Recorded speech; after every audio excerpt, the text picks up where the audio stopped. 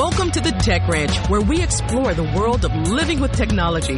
Get ready to take a deep dive into the latest gadgets, apps, and innovations with your hosts, the Guru of Geek, Marlo Anderson, and his trusty co-host, Steve Bakken. Join us on this exciting journey, and don't forget to visit thetechranch.com for even more exclusive content. Now, without further ado, let's welcome Marlo and Steve to the Tech Ranch. And today on the Tech Ranch, AI is changing the world, and we're going to do a deep dive into how AI is doing that.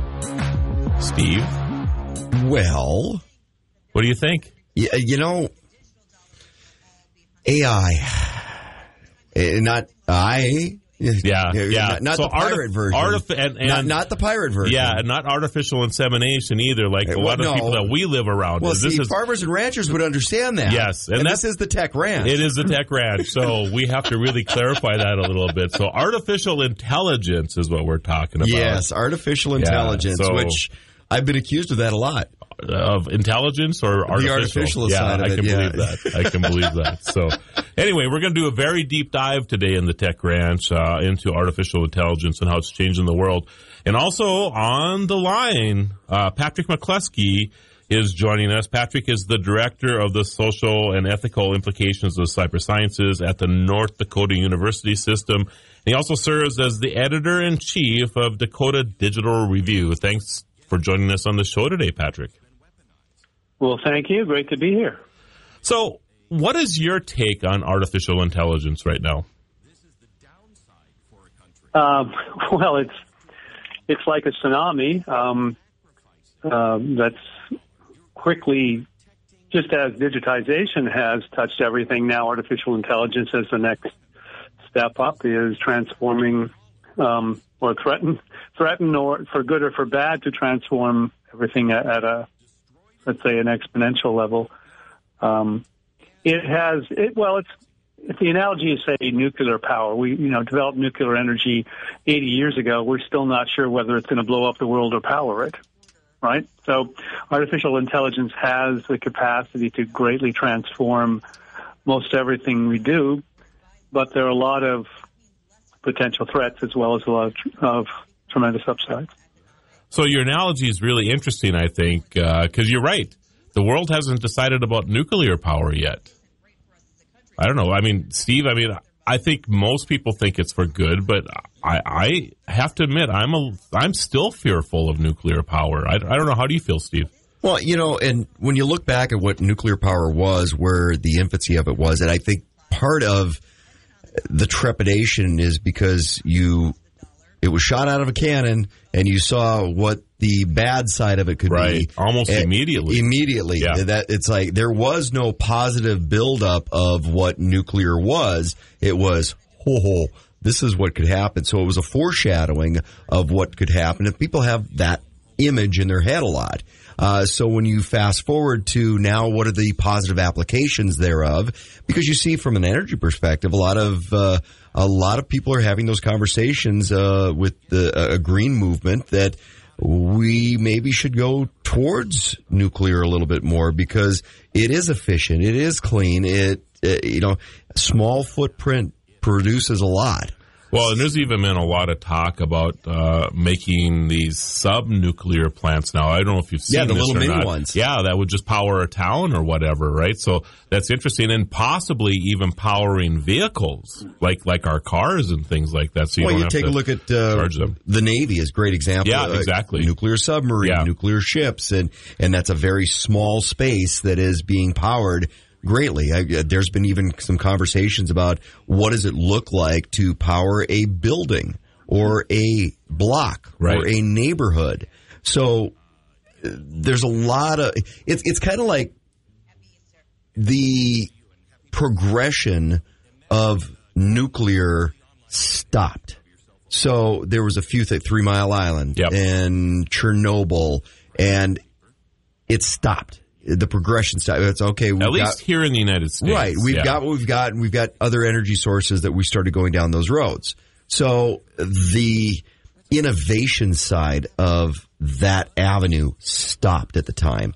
And now we're having discussions about, do we pick that back up? Right. Just like artificial intelligence. We're in that infancy, and people have seen the movies that preclude the doom and gloom side of things. So there's a little trepidation because it's iRobot, or it's The Matrix, or, oh my gosh, is Skynet coming? Right. From the Terminator movies.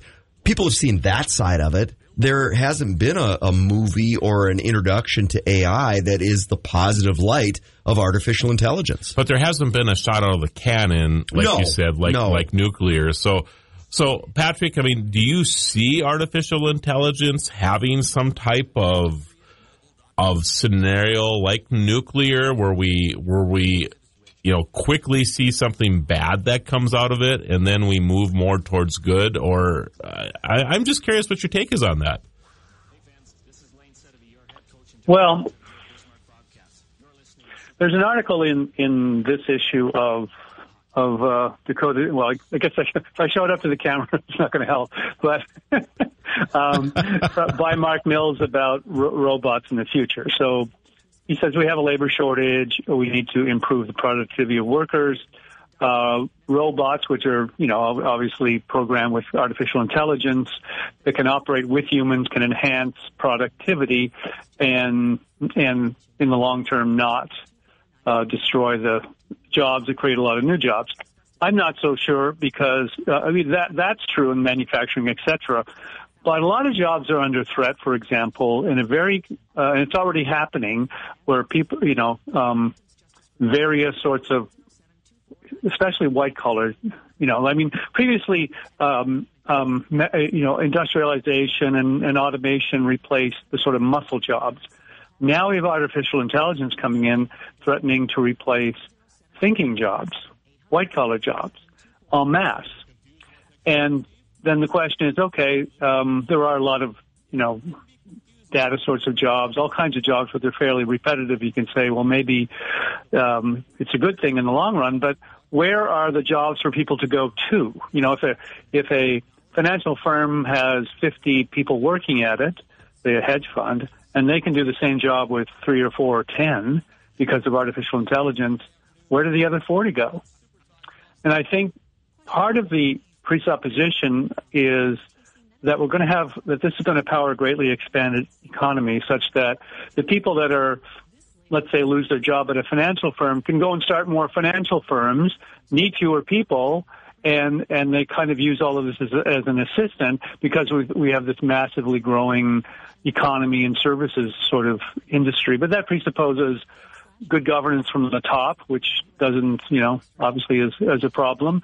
It presupposes a good economic scenario, which is obviously getting worse, and it presupposes lots of very reliable and inexpensive energy. This stuff is very energy intensive, and as is the economy. So in order for AI to move forward regarding people's jobs and livelihoods in a positive way, there has to be, I think, a pretty remarkable expansion of activity, but even with a labor shortage, because people get more productive. Right, and I will say, I mean, there's companies, and I'm a good example of this, Patrick. If technology wasn't around, I would probably need, instead of the 10 or 12 people that I have, I would need 50, 75 people. And sure. The company that I have wouldn't exist because we wouldn't be able to do our jobs efficiently, and we don't have enough income coming in to support 50 to 75 people. And we wouldn't be doing the Tech Ranch today.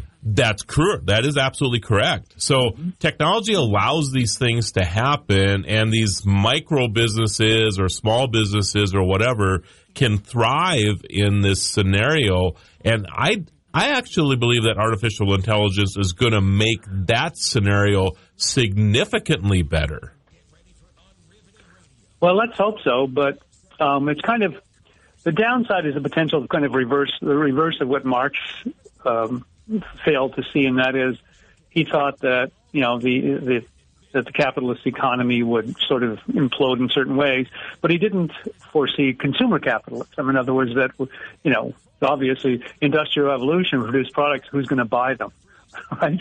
So people need to be employed in order to buy the products and services that the economy produces. And with, if there is mass unemployment for any period of time, you've got a real problem. So somehow we need to make this transition in a way that isn't massively destructive. So go ahead. So Patrick, do you see that there is a transition too quickly? And the reason I ask that is if there needs to be, whether it's an energy, because you mentioned the energy consumption that is involved with artificial intelligence and the new technologies, is the transition going too fast, or is there a pace that needs to be observed when you're moving forward into new technology? Because, hey, it's wonderful, and people want to jump in with both feet right away, but then you start finding some little flaws or glitches because it wasn't beta tested long enough. So you're jumping in. Is there a learning curve, if you will, of new technology, and AI being the biggest example of it? Well, yeah, we're interfacing with artificial intelligence that is great at pattern recognition and moves at immense speeds. We don't move at that speed, and we need to be in control.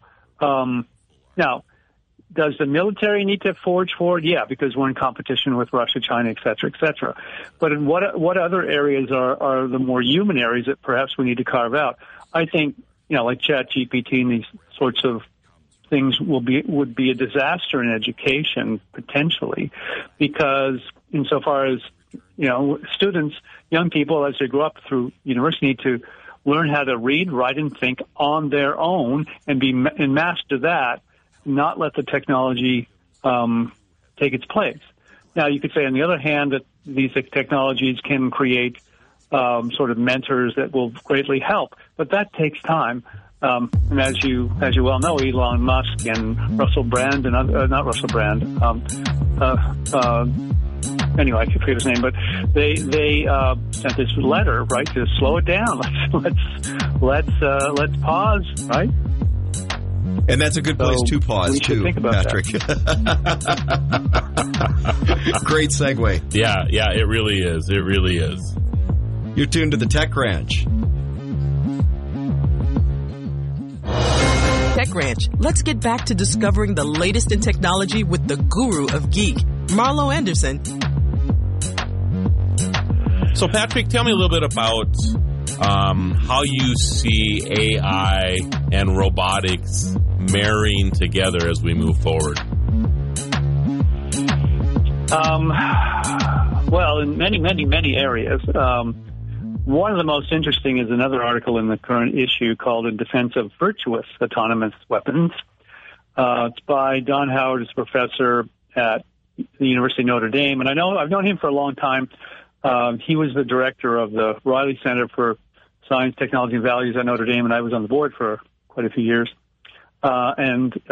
He's a philosophy of science. That's his specialty.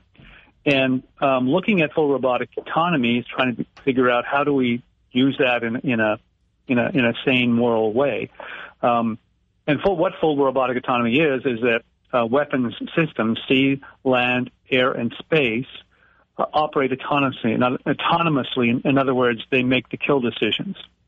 Currently, we have things like drones that are sent into enemy territory, but they're controlled and from remotely, right? The kill decision is made by human beings with lawyers and military people in the room to make the kill decision.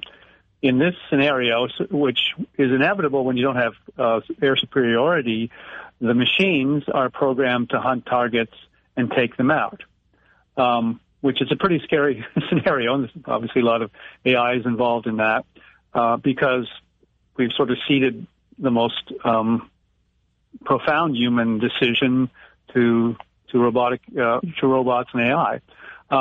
Now, as scary as that is, and it certainly is, Professor Howard wants to make the case that we can program these computers to act better than the average human soldier. So they won't be perfect, but if they can be programmed to accord with the international law of armed conflict and the international humanitarian law, and perform better. They don't get tired. They don't seek revenge. They don't get angry. They don't, they won't be prone to, war crimes, etc.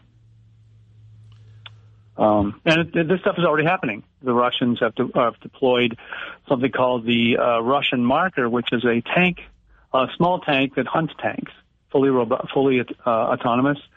The Ukrainians have the Brimstone missile, which can be shot from a jet, and it can be in fully autonomous mode, and seek out targets. And these things are being developed massively by the Chinese, by us, from tiny swarms of robots to entire, a fighter plane that can operate as a fully autonomous weapon. So that's not a big stretch to go from hunting other machines to hunting people. Absolutely, yeah. Yeah, and there are, of course, practical concerns. I'm thinking movies again. How does... I know you are. Huh? I'm thinking movies again. Yeah. It's Skynet all over. Although we're sitting here in bewilderment right now, Patrick, as you're actually talking about this. But go ahead. Yeah, I mean, there are one problem that people always come up with is, well, how do you program these machines to distinguish combatants from civilians and so on? And those are difficulties to overcome. And how do they distinguish between an enemy tank and a Red Cross truck? Well, right. You put the Red Cross on the vehicle. Obviously, they can put the Red Cross symbol on a truck, right. on a tank, right? There are a lot of practical difficulties with it. But, this article argues that all the frameworks are there. It's possible. The machine learning is getting much, much better, and that in the end they'll perform better than human soldiers. Now, perhaps so. There are all kinds of concerns. We've kind of crossed a moral Rubicon in a lot of ways. And there is the concern that I think, and the other concern is deployment. In other words, already, we've deployed the U.S. military over 60 times since like World War II. How easy would it be to deploy a robot army or a drone, air force? Now, nobody's going to, people don't die. So does it increase or decrease military conflict going forward? Interesting. So, give us Star Wars. I want a good example now for humanity, Patrick. After all of that, you've got everybody down now. Give us something wonderful that's going to happen because of this. Because of AI and robotics. Yeah. I noticed we're all going to lose our jobs. Actually, we're all going to be destroyed by good stuff. Senator Hoeven wrote an article in this issue about food security and precision agriculture. Okay, so give us an example there. That's a good thing. Yeah, well, technology has already improved productivity about 300%. Like in North Dakota, there's a lot of crops we can grow we couldn't grow before. And the next big step is precision agriculture, which will, reduce fertilizer, pesticide, water, and fuel consumption, and as well increase productivity. And there's another article about how AI with working with the weed control can reduce pesticide by 50%. And in North Dakota, we have the right environment, right regulatory environment, etc. And this is developing, as you well know, with Grand Farm. They're creating the next generation of precision ag, and there's a lot of research at NDSU. It's really exciting. They can, there's a lot of autonomous vehicles, AI, data collection, using drones to scan fields and so on. So that could greatly improve agriculture at a time when the food supply is under threat worldwide. Yeah, and I think that just the use of pesticides alone, just decreasing that, I think improves human health as we move forward as well. Mm-hmm. So I think that there's some great things there. Yeah. So, hey, Patrick, so tell us a little bit about how we can find out more about what you do and where we can find you. Well, the Dakota Digital Review is published by the North Dakota University System, part of the Dakota Digital Academy.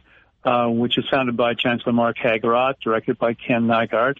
You can find Dakota Digital Review online. Just Google Dakota Digital Review, NDUS, and you'll find it.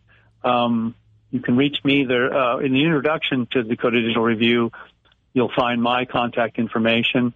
Find me on LinkedIn, or email me, patrick.mccluskey.1@ndus.com. And, you can email me. We can put you on the mailing list. We have a print version as well that goes out for the fall issue and the spring issue. Or, of course, you can go online. You can even download a PDF. You can also submit suggestions for articles, comments and criticisms, as well as anyone can write for the magazine. Subject experts write. I teach them how to write for the general public. And there are a lot of PhDs doing that, but you don't have to have a PhD to write for the magazine. Oh, you just need to Steve's got all excited all of a sudden here. He can write and be published now. Oh, my goodness. So, see, AI is positive. Yeah. Question, though, do we need to slow down? Do we need to ease into AI, just like the examples we brought up before about the nuclear and the movies that are out there that people have seen with artificial intelligence? Is it a case of just having to ease in? I think so, in a lot of areas. I mean, we have, ChatGPT replacing human beings, writing, and then DALL-E and all these other things doing images. Where's the human in that? All right, with that, you are on the Tech Ranch. Supertalk 12 minute of the Tech Ranch as we explore the cutting edge of tech with Marlo and Steve. For more exclusive content, visit thetechranch.com. Well, I'm kind of shaking in my boots, Steve. See, I tell you, I talk all the time about movies. And are they prophetic? Do they come to fruition? It's kind of the chicken or the egg thing. What comes first? The crazy thing you see in a movie, or is it the crazy thing and then a movie shows up? I think it's a little of both. So before I got to the studio, I'm sure you get these notifications on your phone too about articles and whatever. I try to turn them off as much as possible. I think they know I like Star Trek. I'm just saying. Now, I'm not a Trekkie as in I have a whole wardrobe of clothes and things. But we know a guy. Yes, we do. Actually, we do. I actually know somebody who's a tailor that can actually make those things. Anyway, it pops up and says the article was about the inventions that have come from Star Trek. Oh, and there's had that conversation. There's many a lot. times. There's just a lot of them, right? So you're right. I mean, it seems like some movies are prophetic in that way, but you hope that some of this thing. Actually, I'll take that a little further. I wish they wouldn't bring some of this stuff up because it gets maybe somebody thinking about, interesting, and then 20 years later we have it. I'm still waiting for the transporter.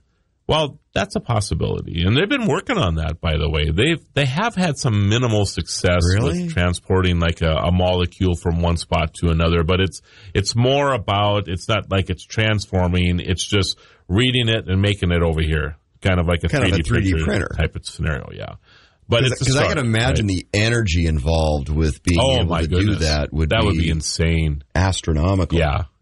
So we have to figure that out first, I think. But anyway, getting back to, even the war between Russia and the Ukraine right now and the technology that's being used. Yeah. Kind of scary. Well, if you think about it from a conflict perspective, what is it? It's a testing ground. That is true.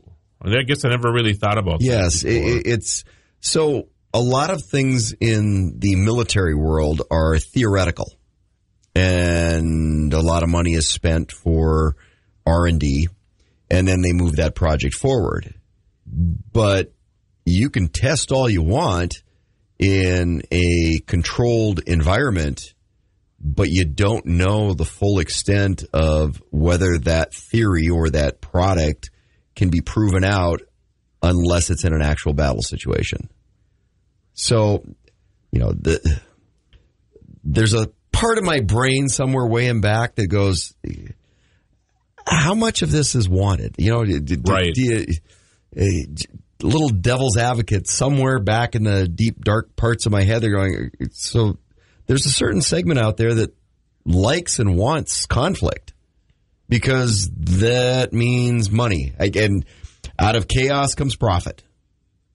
That's true. The way it is. Whether it's disruptive technology, artificial intelligence, out of chaos comes profit. You have to shake things up to be able to move forward in any space.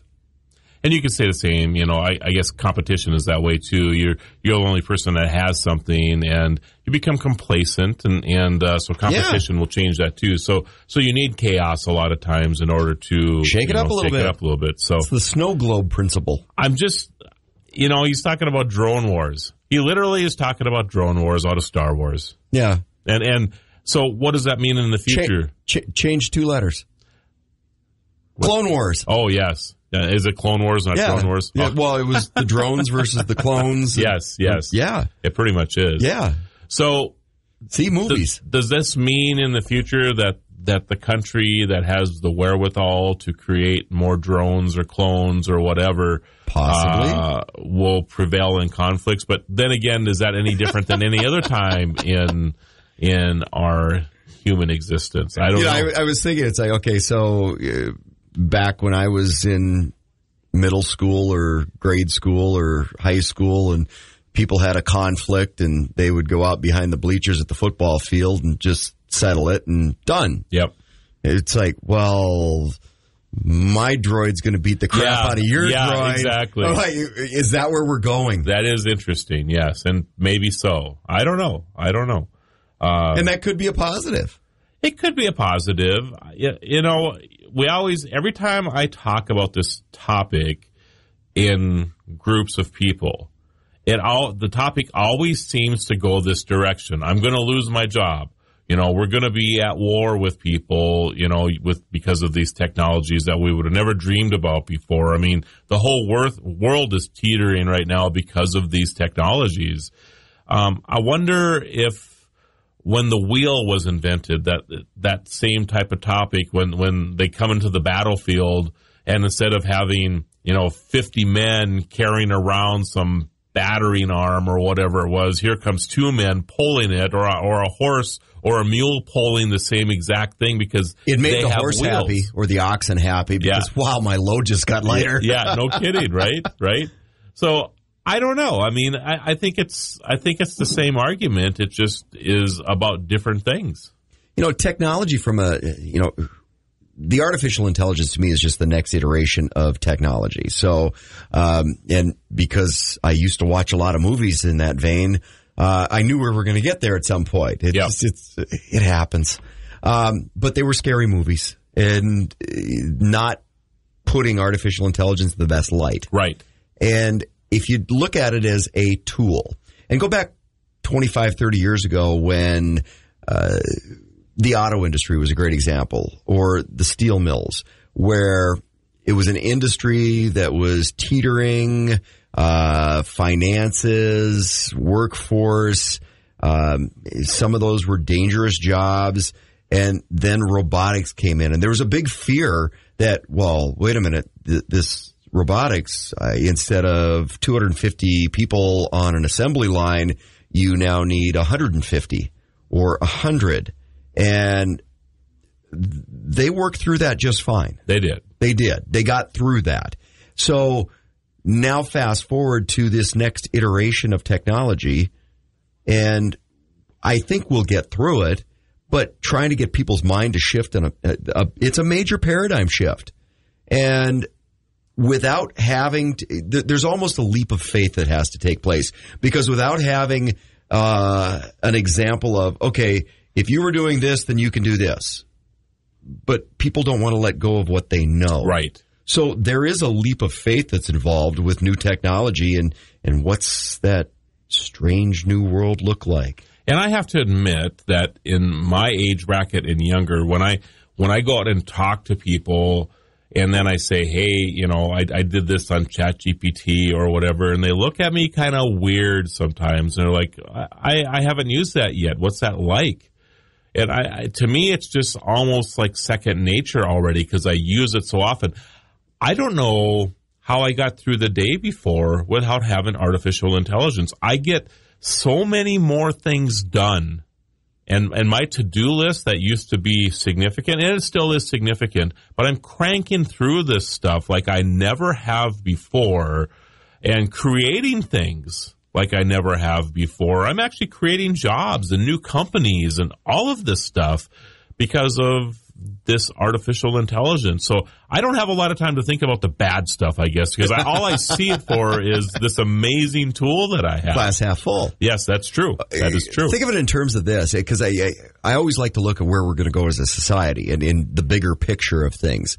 So let's go through the list of things that if you walked up to a high schooler today and they wouldn't have a clue what it was. Oh, my goodness. You know, like CDs are probably there now. Yes. And I remember tapes. when the CD came out. Yes. I was excited about cassette this. tapes. Yes. 8 tracks. What's a tape player? Yeah. You know, all these music devices. Yeah. And Elton John's been through all of them. Yeah. That's what's amazing about it. I just laugh when, he had a number one hit here not too long ago, and I'm like, oh my goodness, he was around when there were 8 tracks. Yes. That's amazing. And before. Yes. But you go through the different things that you could present to a high school kid, and they would not have a clue.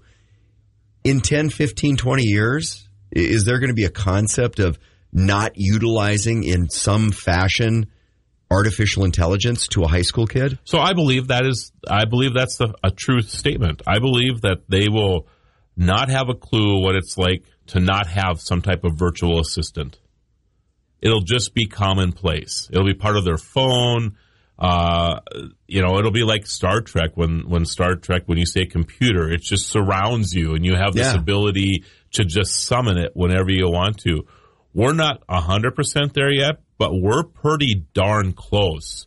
I mean, when you think of like Alexa and Google Home appliances and the ability to speak to things, yes, you're right. It's about the connectivity, yes. And at some point, and I talk about easing our way into AI, and we've been doing that not necessarily with the AI specific, but we've been easing our way into that technology that facilitates the AI. What's your world like? Do you have an Alexa or a Google Home? You don't have absolutely a home not. No, and it's because of the invasion I may get of privacy. rid of my cell phone too. Yeah, it is privacy. Okay. Okay. Yeah, because I'll be in a friend of mine's office and we'll be having a conversation, and all of a sudden it'll chime in. It's like, we didn't ask you a question. Right. My wife, she's got a smartphone or smartwatch, and we'll be having a conversation, and her watch will start talking. I'm like, we didn't invite you into the conversation. Right. So I've got some privacy issues that need to be worked out a little bit better in my mind. I don't know about that, but there's some intrusiveness that sometimes I want to just disconnect and shut things off. I didn't want to take you down that rabbit hole. Let's get back to your original point, and then let's go down this other rabbit hole a little bit later. How's that sound? It's bunny season. Yeah, it is. So, but we've dipped our toe into it with the immersion side of things. So the Alexas and the Siris and the Google devices, the smartwatch that's connected to your phone. So going down that road, that facilitates the artificial intelligence, because you have to be immersed into the technology to fully grasp the artificial intelligence world. And not a big fan of Facebook, but that's what Meta did with jumping into the whole metaverse thing. Right.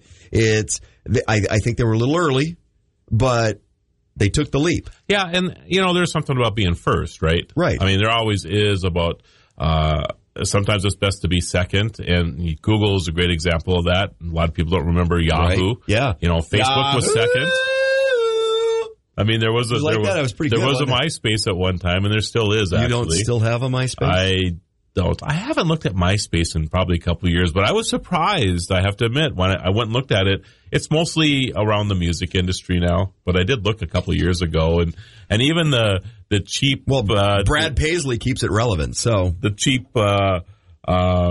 setups that they have for faces or for their pages. You know, the old, I remember MySpace just having all kinds of GIFs and things that blinked at you and whatever. People still have those pages like that. It just, It's kind of amazing. I should go look, actually, because I know once upon a time I had a MySpace account. I don't think I ever did anything with it, but I had. So you're wondering if it's still there or not? Well, yeah, because most of these platforms have a interesting habit of not getting rid of anything. Yeah, they don't depreciate it. No, they just leave it there. Always there. Yeah. Somebody can pass away, it's still there. I'm sure my MySpace is still interesting. Now you have me curious too. I wonder if I still have a MySpace. Yeah, we should go check on that. Go check that sometime. All right, yeah. Everybody out in Radio Land, raise your hand. Do you have a MySpace account? Yeah, I still have curly hair at MySpace. It's like the Brad Paisley song. Just say it. You were taller and better looking. I was, absolutely. Absolutely. That was a great thing about MySpace. But just to touch on the other rabbit hole a little bit on the security issue stuff, some of this stuff, and where younger generations, I think, maybe fail in the acknowledgement or realization or the understanding that things digitally never go away. And the social media accounts, the MySpace, hey, this is a flyer way back in the day, but it's still there. It is still there. It's not like back when we were in college and, oh, my glad they didn't have cell phone cameras back then, but that... Are you familiar with the Wayback Machine? The way back? It's actually called the Wayback Machine, and you can actually go and look at a website and what it looked like back in 2011 and all that great stuff. So, no, I'm not. Yeah, you have to go check that out Google sometime. That. The Wayback Machine. The Wayback Machine. It's a fantastic place to go look at great old stuff. And you are listening to the Tech Ranch. Supertalk 12. Us on the Tech Ranch. Let's rejoin Marlo and Steve as they guide us through the fascinating world of technology. So the Flintstone reference. Oh, you like my Flintstone reference? Well, you know, I love the Flintstones, but I certainly don't remember what you're talking about here. So you did a little digging already. What did you find? It wasn't the way backs. It was the way outs. The Way Outs. Yeah. And this is the band on the Flintstones. Yeah, it was kind of their homage to the Beatles. The Way Out, sort of. The Beatles. Interesting. Yeah. All right, let's take a listen. And a one and a two. There's a place where I can go, and that's where I wanna be. I'm saying goodbye to you, good people, for I found a place for me. Yeah, gonna go way out. That's where the fun is. You ever get the sense that I watch way too much television as a child? Are they made out of pizza boxes in the middle, or what is Well, that's what that? I'm thinking. But, it may have been real Okay. at some point. Interesting.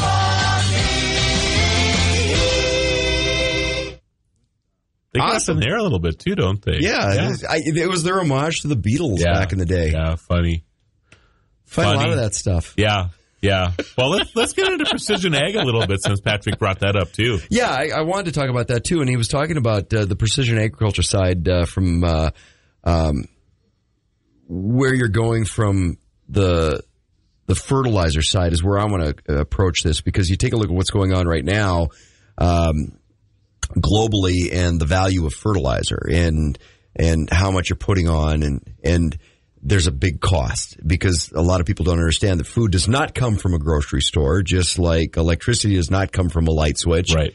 There's input costs, and farm to market, farm to table is expensive. And just from a precision agriculture, if you're able to use artificial intelligence, they've been doing this in agriculture for a long time with drones and UAV, and just take a look at the computer bank that's on a sprayer or a combine and the tractors that are out there. There's a reason they're over $1 million now. But the computer systems that go into that to microprocess that this part of the field's a little drier than that part of the field, which means a little different nutrients, and you're able to put different micronutrients on or different fertilizers, and you can meter that out without just a blanket coverage. Right. Okay, so now take that to the next step of artificial intelligence, being able to do that where you're doing it much faster, much quicker, much more accurate, because right now we're relying on basically it's kind of like DOS. we're if you're looking at where things are going, we're still in the infancy of the precision agriculture 100% space. agree with that. Yeah. And there will be a time, and I don't even think it's in the near future. It's like next year type of stuff. Yeah, we're still analog. Yes. Where maybe even things like pesticides and weed killers and things like this won't even be relevant, because things like your favorite, the Wayouts? Yarble. I was trying to get through a show without saying Yarble. Well, okay. It's too late. All right, too late now. But there are machines coming out that are autonomous machines that all their tasks to do is go through the field, and then kill weeds. Artificial intelligence will determine whether or not that is a crop or a weed, and it'll see the weed and kill it. And it'll either just spray it directly, just a little touch of spray, or electrocute it. There are now vehicles that are coming out that will actually see that and just shoot some electricity to it, and that will be that. You know where that could be fun is little robots, and you could go out into fields like when there's locusts. Like last year we had a lot of locusts in eastern Montana. You couldn't even drive down the roads. They were slippery because of locusts. Right. But you could go into a field and save the crop. Yeah. But I would want to do that manually with the little robot, the little screen. I'm like, I can go around and that would be fun. I would enjoy that. In fact, I can see the ad already. Needed 1,000 gamers, Glendive, Montana. Sign me up. Zap I'm in. all the locusts you want. Well, it's funny because I used to go out when I was a small child with my BB gun and the flying grasshoppers, aka locusts, at our cabin, and I would go shoot them with a BB. But you had to be a really good shot. You had to be a pretty good shot to make that happen. But it was time consuming. Yeah. I had a hard time finding enough of them and reloading the BB gun. Yes. I could go out with a drone or the little micro whatever out into a field and bring it on. Yeah. I got you. Yep. But so things in precision ag are changing at a very, very fast rate. And I think autonomous vehicles, of course, are going to be, and artificial intelligence, it's just all going to get combined. Robotics, all of it's going to get combined to make this job better, more efficient, and safer for farmers. Farming is still one of the most riskiest jobs there are on the planet. So better than it used to be, but it's still very risky. What does the future of a farm look like? I mean, they're working on some of this at Grand Sky and Emerging Prairie. Grand Farm, you mean? Or Grand Farm. Yes. They're working on some of that space right now. What's the future of agriculture? But I don't see in the distant future where a farm operation would utilize several robots to go through and, got to go do the spraying. Well, but it's a little robot that goes out and puts a drop of this micronutrient on or a drop of this on that corn stalk. It could get down to that level. Yeah, I agree with that. And that isn't that far into the future right now. So, and these things we're talking about, crazy expensive for producing crops, because if you're crop spraying something, the old crop sprayer coming through and spraying your entire field, I mean, there is so much of that goes to waste. Just so much. Overspray and that's the other thing is the drift that happens. I mean, you're spraying your field and the farmer right next door has a different type of crop and you just killed off half of theirs because the wind was 10 miles an hour that day or whatever. Happens all the time. 20 mile an hour wind, and you need to get this nutrient or pesticide on this crop. Yeah, or and we're gone windy tomorrow. We're windy for 2 weeks. Right. You can't do it, but on a micro level, you could go and inject that right into the stalk. That's and exactly right. Done. Yep. So, or handle those locusts because you're on the ground handling them as opposed to trying to spray them all. Yeah. So I still think it'd be cool with a controller. I want to go out and do that. Yeah. I don't want that autonomous. I want to do that myself. Yeah, exactly. But if you start looking at, because you mentioned the cost side, it's extremely expensive right now.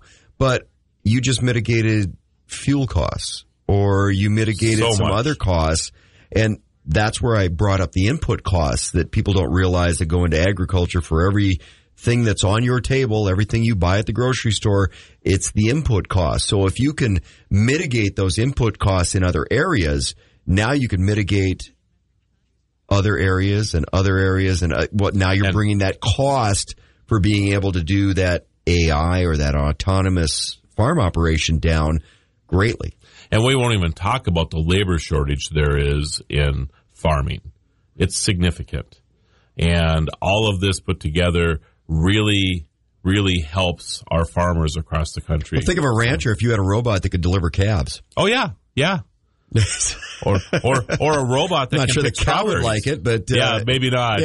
But think of a rancher or milking operations. But think of a rancher during calving season and how they're tied to their operation. You could change all that. You only have so many strawberries that are ripe every day, right? So the AI and the robot can actually determine these are ready to pick today.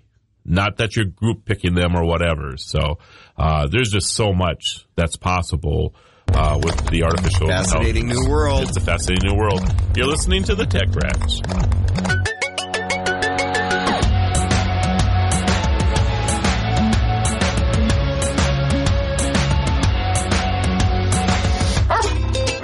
It's all about the pets. Steve Dale's Pet World. Saturday afternoon at 4 on Super Talk 1270. 145 over 92. 180 over 111. 182 over 100. And I had a heart attack and a cardiac arrest. And then a stroke. Your blood pressure numbers could change your life. A lot of people don't understand, including myself, I didn't, now I do, the impact of having a stroke. My memory is shot. When I woke up, I couldn't speak. Lowering your high blood pressure could save you from a heart attack or stroke. If you've stopped your treatment plan, restart it or talk to your doctor about creating one that works better for you. Start taking the right steps at manageyourbp.org. It's a new life, but I'm going to make it better. Coming back. Ask your doctor, check your blood pressure. Brought to you by the American Heart Association, American Medical Association, and the Ad Council. This is the Pet Minute. I'm Steve Dale. My cat was just diagnosed as diabetic. I'm heartbroken. Emails listener Paula in Ohio. My reply next. Tornadoes, hurricanes, flooding, wildfires. It's a dangerous time of year. Planning ahead and having your pets microchipped could save their lives. Help protect your pets by visiting the veterinarian before storm season gets underway for a simple and inexpensive procedure to implant a microchip. Then your pet's microchip number and your contact information must be enrolled in a national secure recovery database such as Home Again. Safety for your pets and security for you. Please visit homeagain.com. Paula, well, I know your cat was diagnosed with a serious illness, diabetes. If treated appropriately, this is not a death sentence and can be controlled with insulin, weight loss, diet, and exercise, and might even go into remission. And if you ask most cats, they'd rather get a shot than a pill. Ask your veterinarian for details. For the Pet Minute, I'm Steve Dale.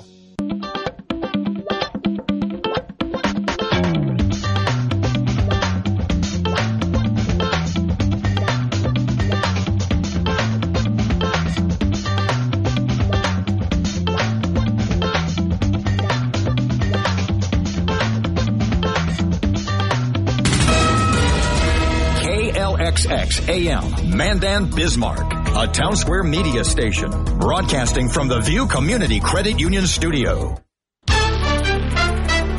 Here's the latest from ABC News. I'm Sherry Preston. Pope Francis making it to Easter Vigil at St. Peter's. Lumen Christi. The Pope appeared at Good Friday services in a wheelchair after a recent hospital visit. The Vatican saying he would be appearing both on Holy Saturday and Easter Sunday, and he is there right now. The Pope was recently hospitalized with bronchitis. The state of Tennessee, now the center of the democratic process after the expulsion of 2 state legislators over their protest in favor of stricter gun laws. Here's ABC's Faith Abube. The House Republican leadership warning them against bringing the protest onto the House floor. But the group doing just that. with bullhorns after their microphones were cut off. The move temporarily disrupting House business. Days later, the Republican supermajority ousting duly elected Democrats Justin Pearson and Justin Jones. Gloria Johnson, a white woman, was the only one who survived the expulsion vote. It's ABC's Faith Abube. Johnson and Jones' expulsions have left 140,000 voters in primarily black districts in Memphis and Nashville with no representation. Access to the most commonly used method of abortion in the U.S. now in question following a Texas judge's ruling that said the FDA should not have approved mifepristone more than 20 years ago. ABC's Zorian Shaw. We often think of a type of surgery, but according to the CDC, more than half of all abortions rely on medication, and this ruling in Texas could dramatically change that. Critics say this decision will likely go beyond abortion. They believe it could motivate conservatives to challenge other FDA-approved drugs and vaccines. So another example is HIV medications. And it could also discourage companies from even investing time and resources into products that could become political targets in court. Washington judge ruling the FDA approval should remain. In Tel Aviv, Israel, another rally. Thousands marching against Prime Minister Benjamin Netanyahu's plan to overhaul the nation's judicial system. This is ABC. Supertalk 1270, Bismarck area weather. With your forecast, I'm Corey Hartman. For today, partly sunny, a high near 38. Partly cloudy tonight, lows around 25. Mostly sunny and 46 on Sunday. Mostly clear, 29 Sunday night. For Monday, mid-50s and breezy, upper 50s and sunshine for Tuesday, 51 Wednesday. Try Grandpa's barbecue sauce made from an original family recipe. Grandpa'sBBQShop.com. Currently 33 degrees. It's all about the pets. Steve Dale's Pet World. Saturday afternoon at 4 on Super Talk 1270. Portions of the following program are pre-recorded.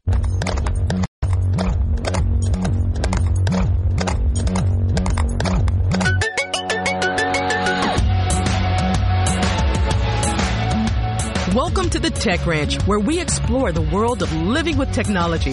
Get ready to take a deep dive into the latest gadgets, apps, and innovations with your hosts, the Guru of Geek, Marlo Anderson, and his trusty co-host, Steve Bakken. Join us on this exciting journey, and don't forget to visit thetechranch.com for even more exclusive content. Now, without further ado, let's welcome Marlo and Steve to the Tech Ranch. So precision ag and easy for you to jobs. say. Yeah, obviously not. Huh? So, we were just talking about jobs. What do you think the impact will be with the workplace? Artificial intelligence.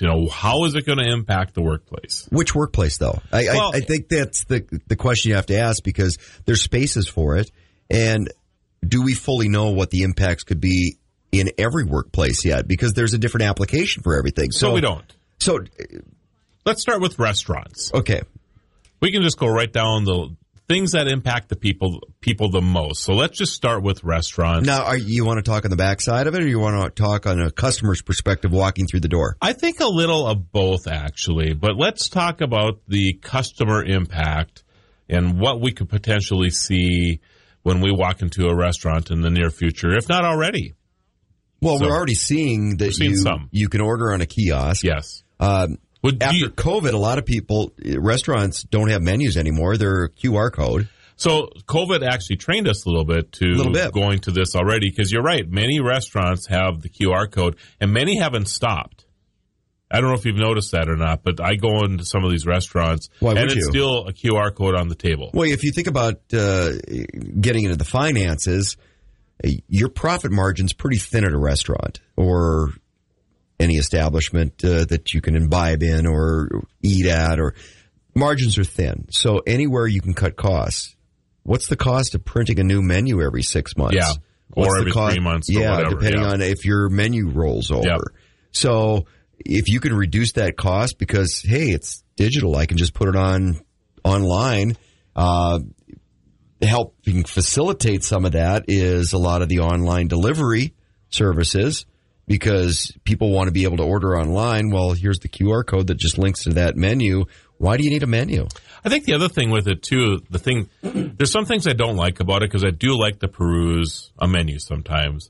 But the thing, unless it's a darkly lit restaurant, I'm with my wife usually when that happens, and they print really small, and then I forgot my glasses. I use my phone for that, by the way. Yeah, by the way, you pull the phone up, so you're using technology to circumvent technology. So I can read it, yes, you're right about that. Because it's the light. I need my flashlight on my phone. Yeah. But the cool thing is that it allows restaurants to make menu changes whenever they want to.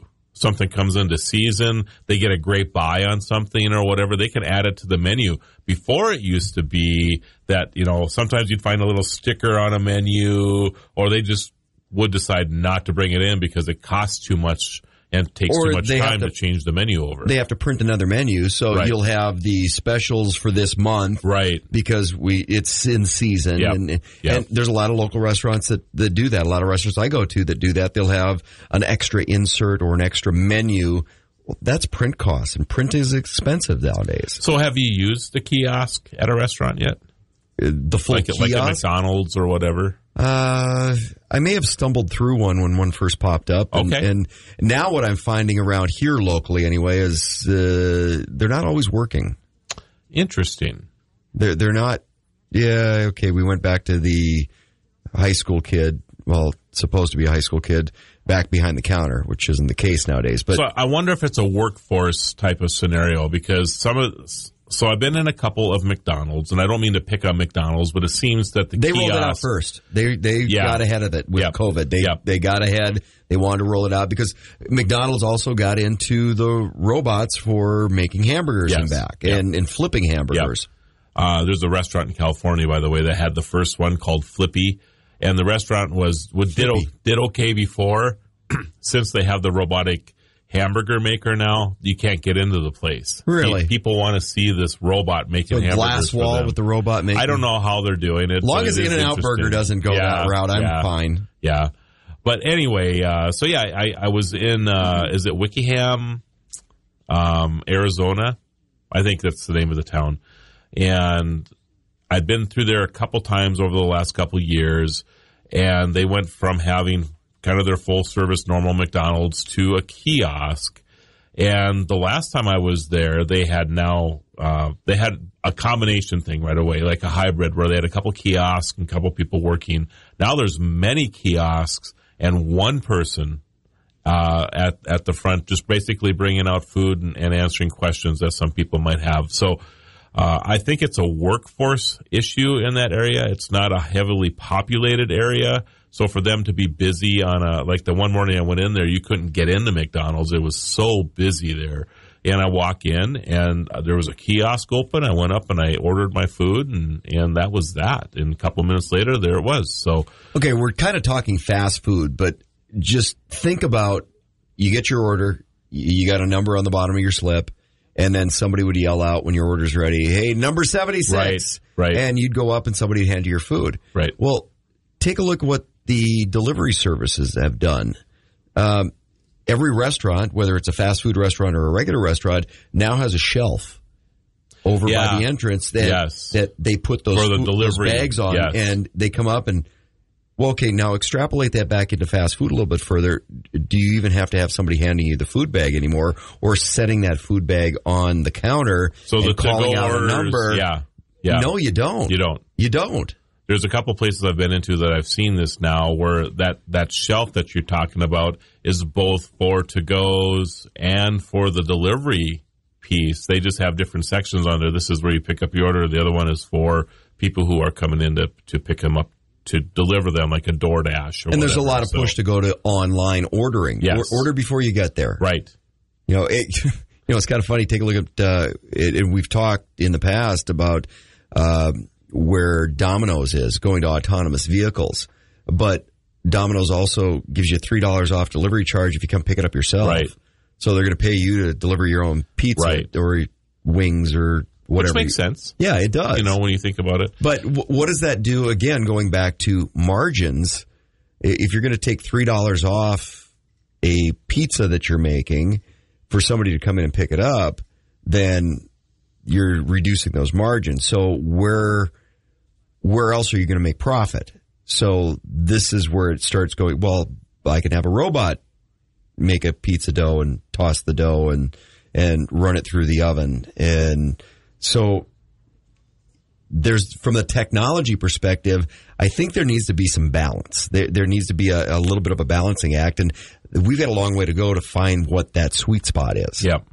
I think the other thing that's going to be interesting, and we can pick on McDonald's or on Domino's a little bit, is that as artificial intelligence comes out in these systems that we're talking about here, that they'll be able to sense, for example, Domino's, as well as most restaurants, are really trying to, the consistency is such a big deal to them, right? That the pizza is always, that pepperoni pizza is always going to be the same, because this is the experience that the customer wants. If they're going to order a pepperoni pizza from Domino's, this is what they expect to have.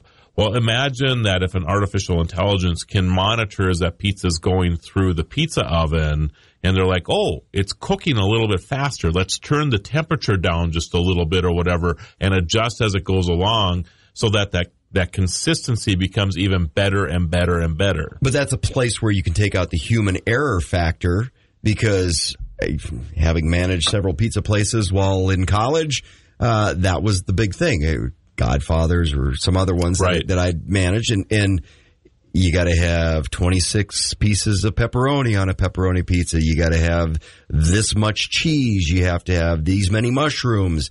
And if somebody's busy and throwing together a pizza at a crush time, do you get that consistency? Right. Whereas a robot or artificial intelligence monitoring that, you're going to get that consistency time and time again. And then what about delivery as well?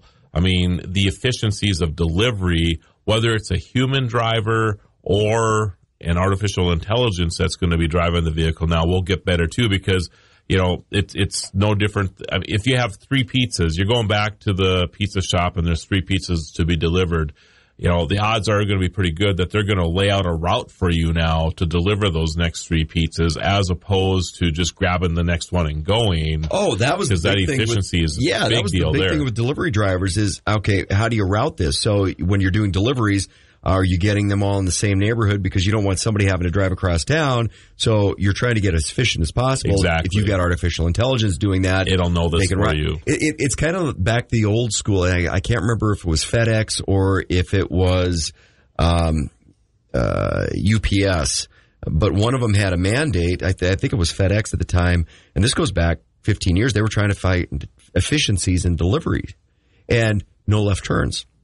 You had to route. The drivers did the routing. You had to route, and the computer, the GPS in the vehicle, monitored it and went back to a central hub, and they kept an eye on that, but no left turns, because that's not efficient use of time for deliveries. So you had to do a route, so you could only make right-hand turns, and they found that they were much more efficient doing that. Now you're looking at bigger cities as well, but it did trickle down into some pretty small cities. Now, a community like Bismarck, Mandan, probably works so well. Yeah, you're going to have outliers. Yeah, but in bigger cities where you're doing more volume, you could increase the efficiency a great deal. I'll deliver pizzas, but I only can make right turns. I wonder if I get hired for that. As opposed to that character on Gilligan's Island, Wrong Way Feldman. Yes. Yeah. Funny stuff. Always the wrong direction. Yeah. But no, we've taken efficiencies in a lot of spaces as far as we could, and then there's always new innovation where now we have that opportunity. Because I look at things a lot from, okay, where we're at right now, let's look at a problem or an issue from the other perspective. And we as people always don't look at other perspectives. So we have a hard time going from this side of a problem and attacking it from the other side. And that's where artificial intelligence, I think, can have a great benefit and a great usefulness as a tool for society. Yep, I agree. So there's a lot of other businesses that we're going to delve into here. My next one is like in the office. So I really want to get into that. And you're tuned to the Tech Ranch.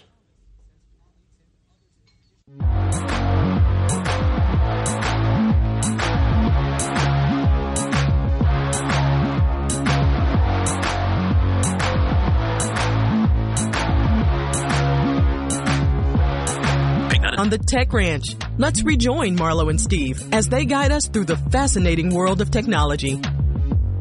But before we get into other workplaces, I think we're missing some things with restaurants. Yeah. We went down a rabbit hole with fast food, didn't we? Well, you and I go down a lot of rabbit holes. Yeah, we do. But, we did go down the fast food route in a couple different spaces. But going back to the restaurant stuff, so we talked about the QR codes and the menus and getting rid of that. But how long before you just order at your table? Because there's some technology that's out there now, because there's also technology that you just pay your bill at the table. Right. Or a server will hand you this little computer that you just punch everything right in at the table. They don't have to take your card back. And, there's some security things involved with that. And there's the technology and the convenience. Some of this I view as a good thing. Some of it, I go to a restaurant for the ambiance, for the experience, and the social side of things. So you're going to have a problem with the robotic server? I unless they're really good conversationalists or somebody I want to engage, because it's about the experience. So my wife and I will go out to a restaurant and we'll sit down, and it's the ambiance. It's everything. That includes the conversation with the server and finding out what the specials are and them doing their job. Now, the other side of that is one of my biggest frustrations in a restaurant, because my time's valuable.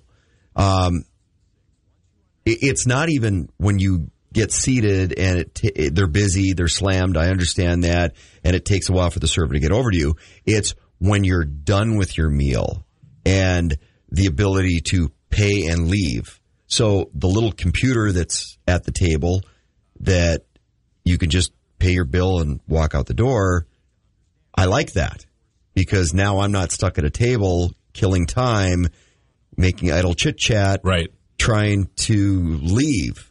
It's like, it has crossed my mind at some restaurants, I couldn't be held guilty for dining and dashing because they didn't bring me the bill. Right. That drives me nuts. Yeah. It just drives me nuts. So I can mitigate that, or I can go to a restaurant that can be mitigated at. So I see a lot of other spaces, but I don't want to see servers go away. I really don't. So you have a problem with the robot coming up to your table, scanning you. Oh, it's Steve Bakken. Oh, he always orders. Referencing your social media and noticing that you're ordering filet of fishes the last 6 Fridays in a row, and now it's Good Friday. So it knows all this information, and then it goes, Mr. Bakken, thank you for joining us today at the restaurant. We have fish on sale today, because it knows all this stuff about you, okay, and you've intrusive. never been in the restaurant before. Wow. Okay, do you have a problem with that? Yeah, I do. Oh, okay. And well, I'll take a half a step back. I guarantee you, I have this really bad going. habit, because I'll look at the menu, and we go to our favorite restaurants for our favorite meals most often. Yep. And I'll go to a restaurant, I'm like, oh, that looks good. That looks good. And then you order the same thing you always order. Right. So maybe on that level, I could be okay with, I'm at the Walrus and I order this every time. Yeah. And that's my go-to there. Or this restaurant, and that's my go-to. I would probably, it would take me a while, but I would be okay with sliding into, here's your usual order, but we have this special. Would you like to consider this, or do you want your usual? Because there's also something to be said about, you go to your little Greasy Spoon Cafe, or you walk into the Little Cottage or Frites or Ohm's, and they know you and they know what you order every time.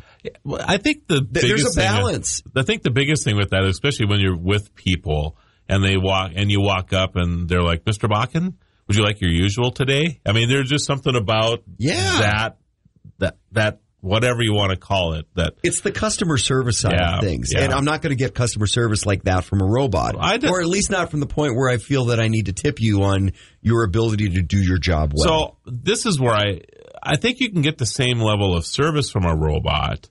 It's just that it's not special. That it's not like an individual that actually remembered who you are. you know that the robot is pulling this information There's not because a connection. Because the human connection. Yeah, because it's getting the information gathered because it did a facial scan of you, and now it knows who you are, and it's gathering all this information about you. We're becoming more and more of a customer service society. We so are. if you start taking away those avenues for us to interact with customer service, I think that's also a downside of some of the AI options out there or some of the technology that's coming. We need that interaction on a human level. Yep. And honestly, I'm not going to tip a robot unless it makes me mad, and I'll tip it over. But I'm not going to tip a robot. Wow. Interesting. And then, because that's still going to be an option on but we've also seen where AI has gotten frustrated with people not asking it the right questions, and it responds angrily. And now if I have this robot at this restaurant that didn't get tipped and it's mad at me because I didn't tip the robot, I'm like... It's telling all its robot friends who you are. Yeah. So what do I need to do? Bring a quart of 40 weight? Is that how you tip a robot? Seriously. Paradigm shifts that we haven't... You're not supposed to make me laugh today, right? How do you tip a robot? Yeah. Because at that point, are you tipping the robot or are you tipping the establishment? Well, then that's the thing. You'll have to make a choice. And I do believe that there will be, 5, 10, 15 years from now, there'll be restaurants that'll be advertising about the fact that their wait staff is fully human. Won't that be hilarious? Right? Because you want to have that interaction with people and it's whatever, marketing, right? It's a niche. But I also believe that will be the same with banks and attorney or law firms and whatever. There will be this boutique, whatever you want to say it. Is it boutique? Yeah, boutique industry, right? Help me out here. Depends if you got flair. Boutique. Yeah, that's right. Yeah. That's true. Very boutique. Good. You're kind of a boutique kind of guy, I'm Marlo. a bougie kind of guy. I'm making you laugh now. But yeah, I think that you'll have these type of businesses that'll flourish because they're after the human-to-human interaction that goes on. But there are people, I have to admit sometimes... But we've seen this in other industries. The society we are and that we are becoming is people will pay for good service. We're a customer service industry. So are you going to pay a little extra if this favorite restaurant of yours employs humans versus robots? Right. Yeah. Because it's the customer service. But you have the other side of that equation, too. Have you ever called somebody? See, I'm okay with fast food. If it's a fast food or, right. Because now you're talking expediency. But again, going back to a restaurant, expediency and efficiency. That's the thing about fast food. Right. I expect that. I do it's too. Fast food. I do too.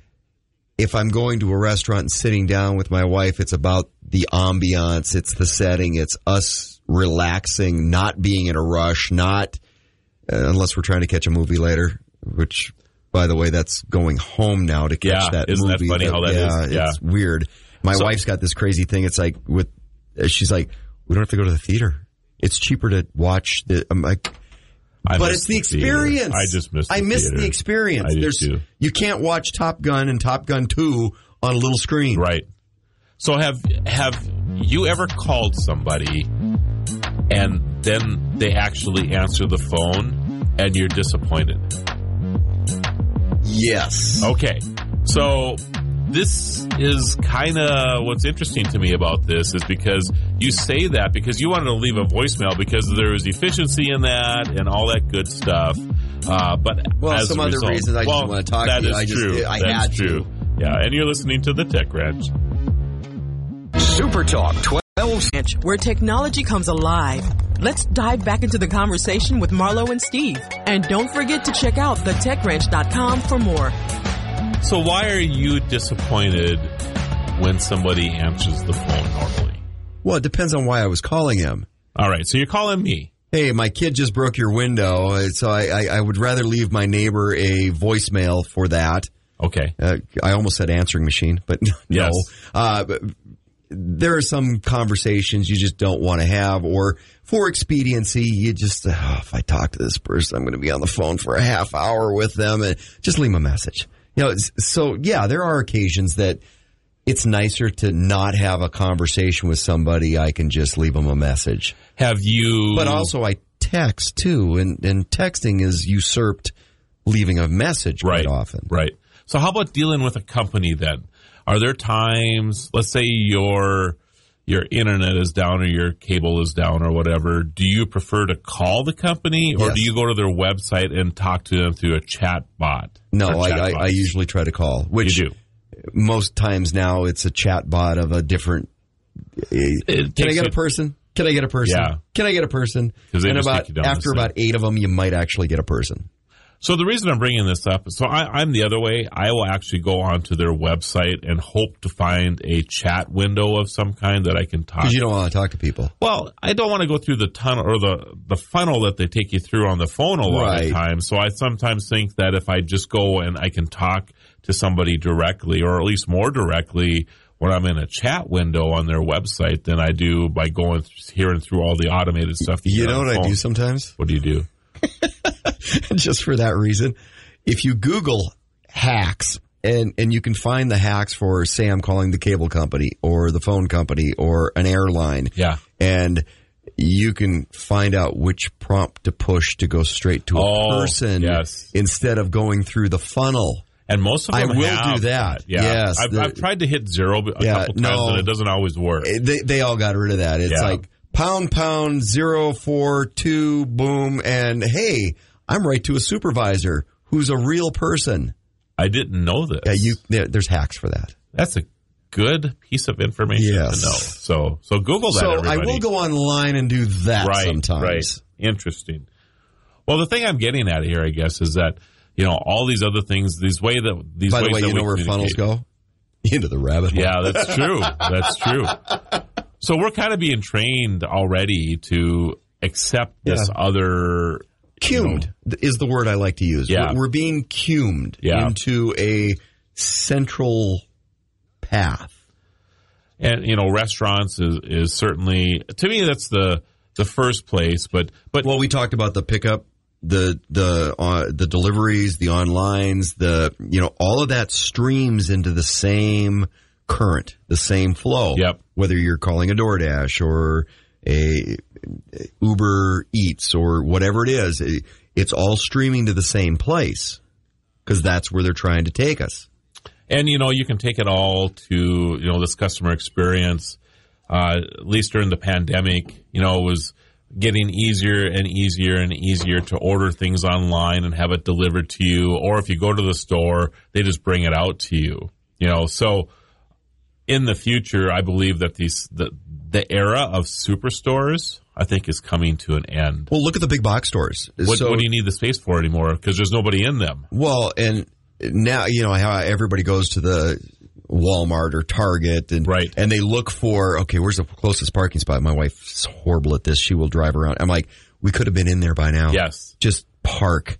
I'll walk. We need the steps, just park. I'm always at the end of the parking lot, too. I do, too. Park it, too.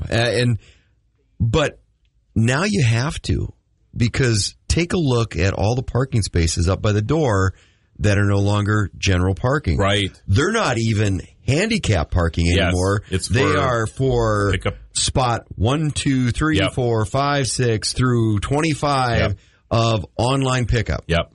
And you're going to come in, you're going to punch a number, and somebody's going to take your order out to you.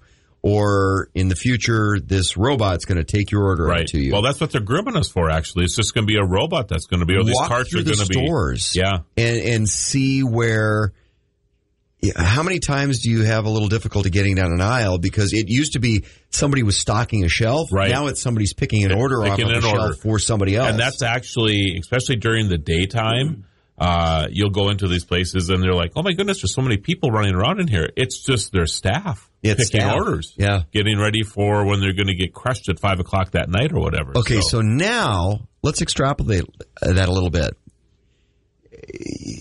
The front end of a box store has always been the piece where you've got people coming in and the aisles and the products, and less of an onus on the backside of that box store. Right.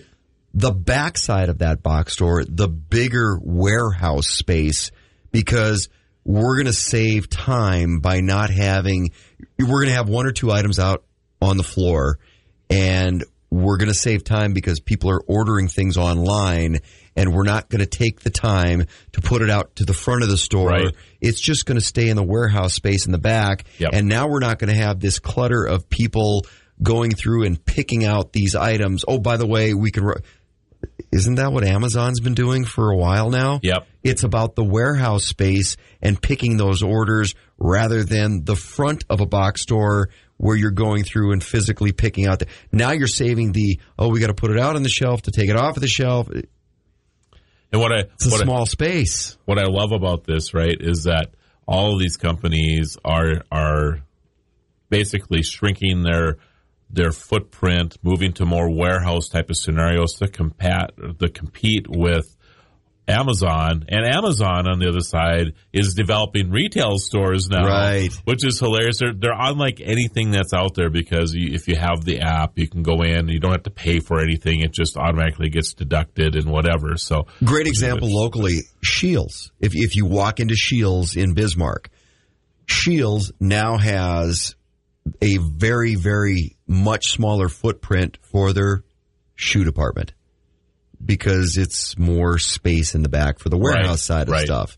So they shrunk that space. Yep. I think what we're going to see is instead of these massive stores, which prior to COVID we'd grown into, and I used to do some work with Cabela's back in the day, and at 270,000 square foot retail space. Mega We're not going to see that anymore. Yeah, I don't think so either. We might see the warehouse space for that for product delivery, but you got to remember, and when I worked with Cabela's, that was a different aspect because the Cabela's brothers built these showpieces.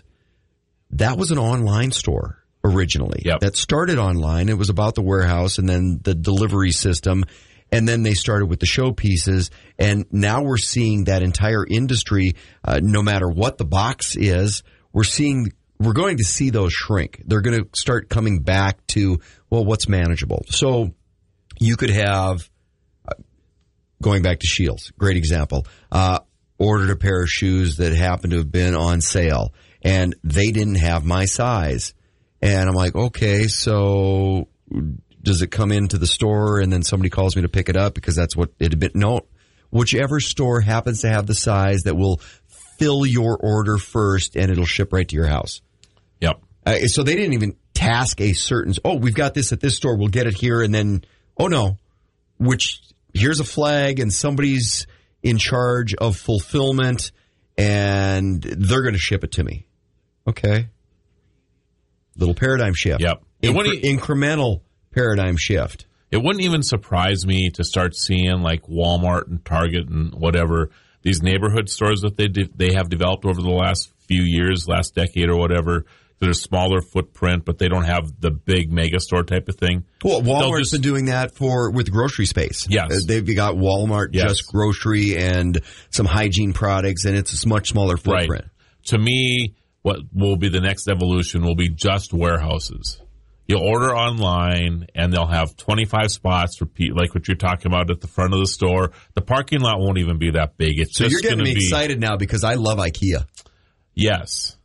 Kind of along those lines. But IKEA has a huge footprint. They can't get rid of the meatballs. Yeah, you got to keep the meatballs. Oh, my goodness. I swear. And the berries. This is so. Yeah. When I go to Vegas now, I mean, IKEA is like as far away in Vegas as from where I stay when I'm working down there, and still got to go, don't you? I don't know. My car just automatically goes there. I've noticed that the last 4 or 5 times. Is that because you're driving an autonomous vehicle and it knows that Marlo's in the car?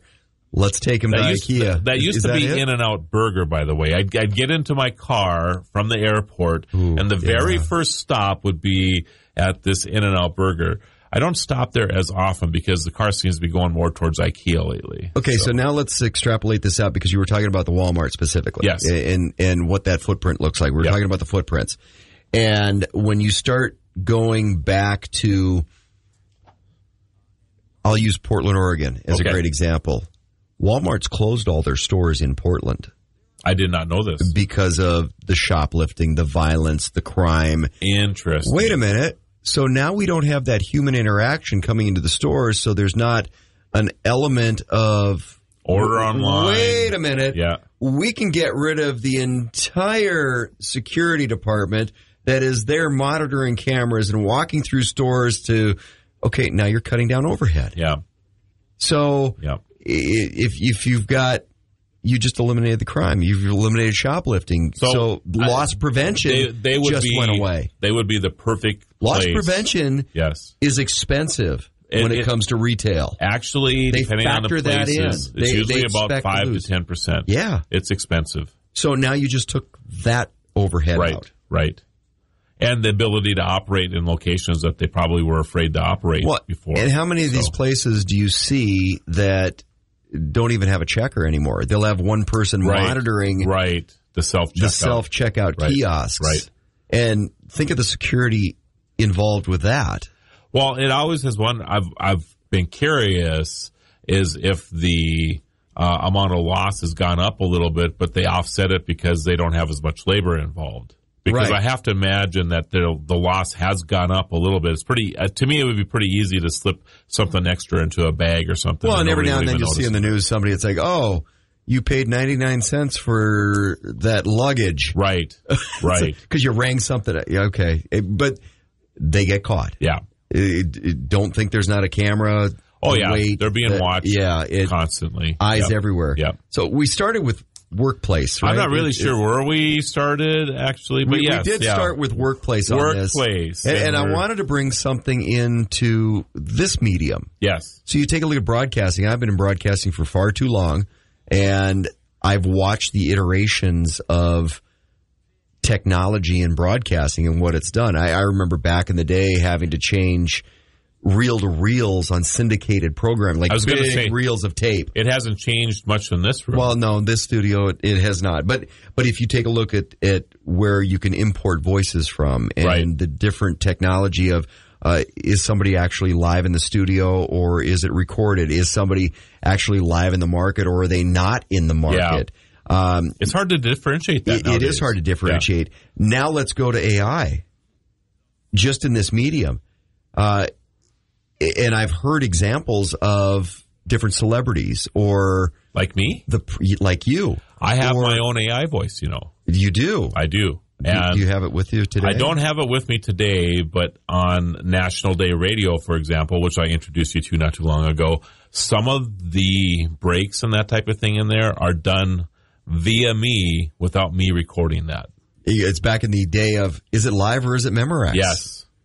Yeah, it's hard to tell sometimes if it's an AI voice. But that brings up some other security issues, too. So you start talking workplace and, okay, am I going to be replaced sometime because somebody knows, hypothetical, I'm a very popular voice on the radio. Yep. And they want to replicate that. Right. But I'm not around anymore.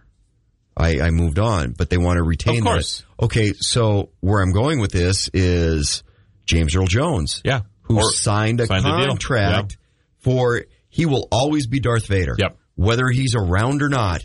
But he will always be Darth because AI can replicate his. You'll never know. You'll never know. And doing it already. Yeah. It's kind of scary. And actually, it's good in that instance. I love the fact that... So workplace and applications in certain workplaces matter. That's where I was going with this. Yeah, it really does. But it can go the other way, too. I was going to get into this a little bit later in the show, but since you sent this to this place, we'll get back to the workforce stuff with AI in a little bit, but the AI voice scams that are going on right now. Oh, yeah. Is unbelievable. It really is. And I think now is the perfect time to get into that, isn't it? Well, I always answer the phone different. Hello? Yes. Hello? Hello? Hello? Supertalk 12 Ranch. We're thrilled to have you with us as we continue exploring living with technology alongside Marlo and Steve. Hello? Hello? Hello? Hello? Part of the reason I do that, Marlo, and answer the phone differently every time I'm very careful not to say too much. I don't know if it's artificial intelligence that is calling me. Have you had this happen to you before already? Well, I've heard stories, and how many times do you get a phone call from, for some strange reason, it's like the 3 same towns in North Dakota. But how often do you get a phone call that it's just, there's nothing there, it doesn't answer? Right. Is it recording your voice? Right. Because is it going to use your voice for a scam later? Yes. So you're tuned to the Tech Ranch, and we're talking about artificial intelligence. And, you know, that's the dark side of AI, is the ability to, oh, is it live or is it Memorex? I don't know if I'm talking to my grandmother because was her voice recorded, and I'm now being scammed because grandma needs me to pay her parking ticket for her. Okay, forget the fact she's been dead for 4 years, but so do they have her voice? This is what's going on right now. So you can go, and I'll just pick on YouTube. Let's say you've got a lot of YouTube videos up, right? They can extrapolate your voice, drop it into an AI voice synthesizer, and train it so that it sounds like the person that they're training it to be. Yeah, it's the inflections, the manner. All of that, right? It's not, and it's kind of the difference between thinking analog and digital. It's not a bunch of chopped up words that they're piecing together to try to form a sentence. That's correct. It's making the sentence. Yes. So it's just training you and all. It's training itself and all this stuff. Once that training is complete, which used to take maybe a half hour or an hour, and in some instances probably still does, but they're just setting it and leaving it until it's done, so that, and then they'll go and do another one, so they'll get all these done. And then all they have to do is, because we were talking food and restaurants, so I'm into food analogies. Right. Yeah, it's got to cook. But all they have to do now is just I get a phone call and it sounds like it's my daughter, and she's crying. She's in trouble. She needs bail. She needs whatever. She's been kidnapped. All this stuff is now possible and is happening. Okay, now I'm thinking about kids, because I was thinking about Chat GPT and the educational side of things, where they're a little worried about kids writing papers and things like that because it'll learn your writing style. Right. And now you've got me thinking the voice thing. It's like, okay, so you're a high school kid at a raging party, but you can set your phone to call your mom and check in, and yeah, Mom, we're fine. We're just at the movies. I'm over with my friends. It's possible. It's possible. And could actually interact with... You can get AI to crawl out the basement window for you. Right. Yeah, right. So that's interesting as well. But the one thing I want to tell everybody is that if these type of scenarios happen, you should have a visit with the people in your family and your friends, and you should all establish a safe word. It's the easiest way to get around this. Okay, but at some point, can artificial intelligence figure out your safe word? Not if you've never shared it with anybody, but a few people.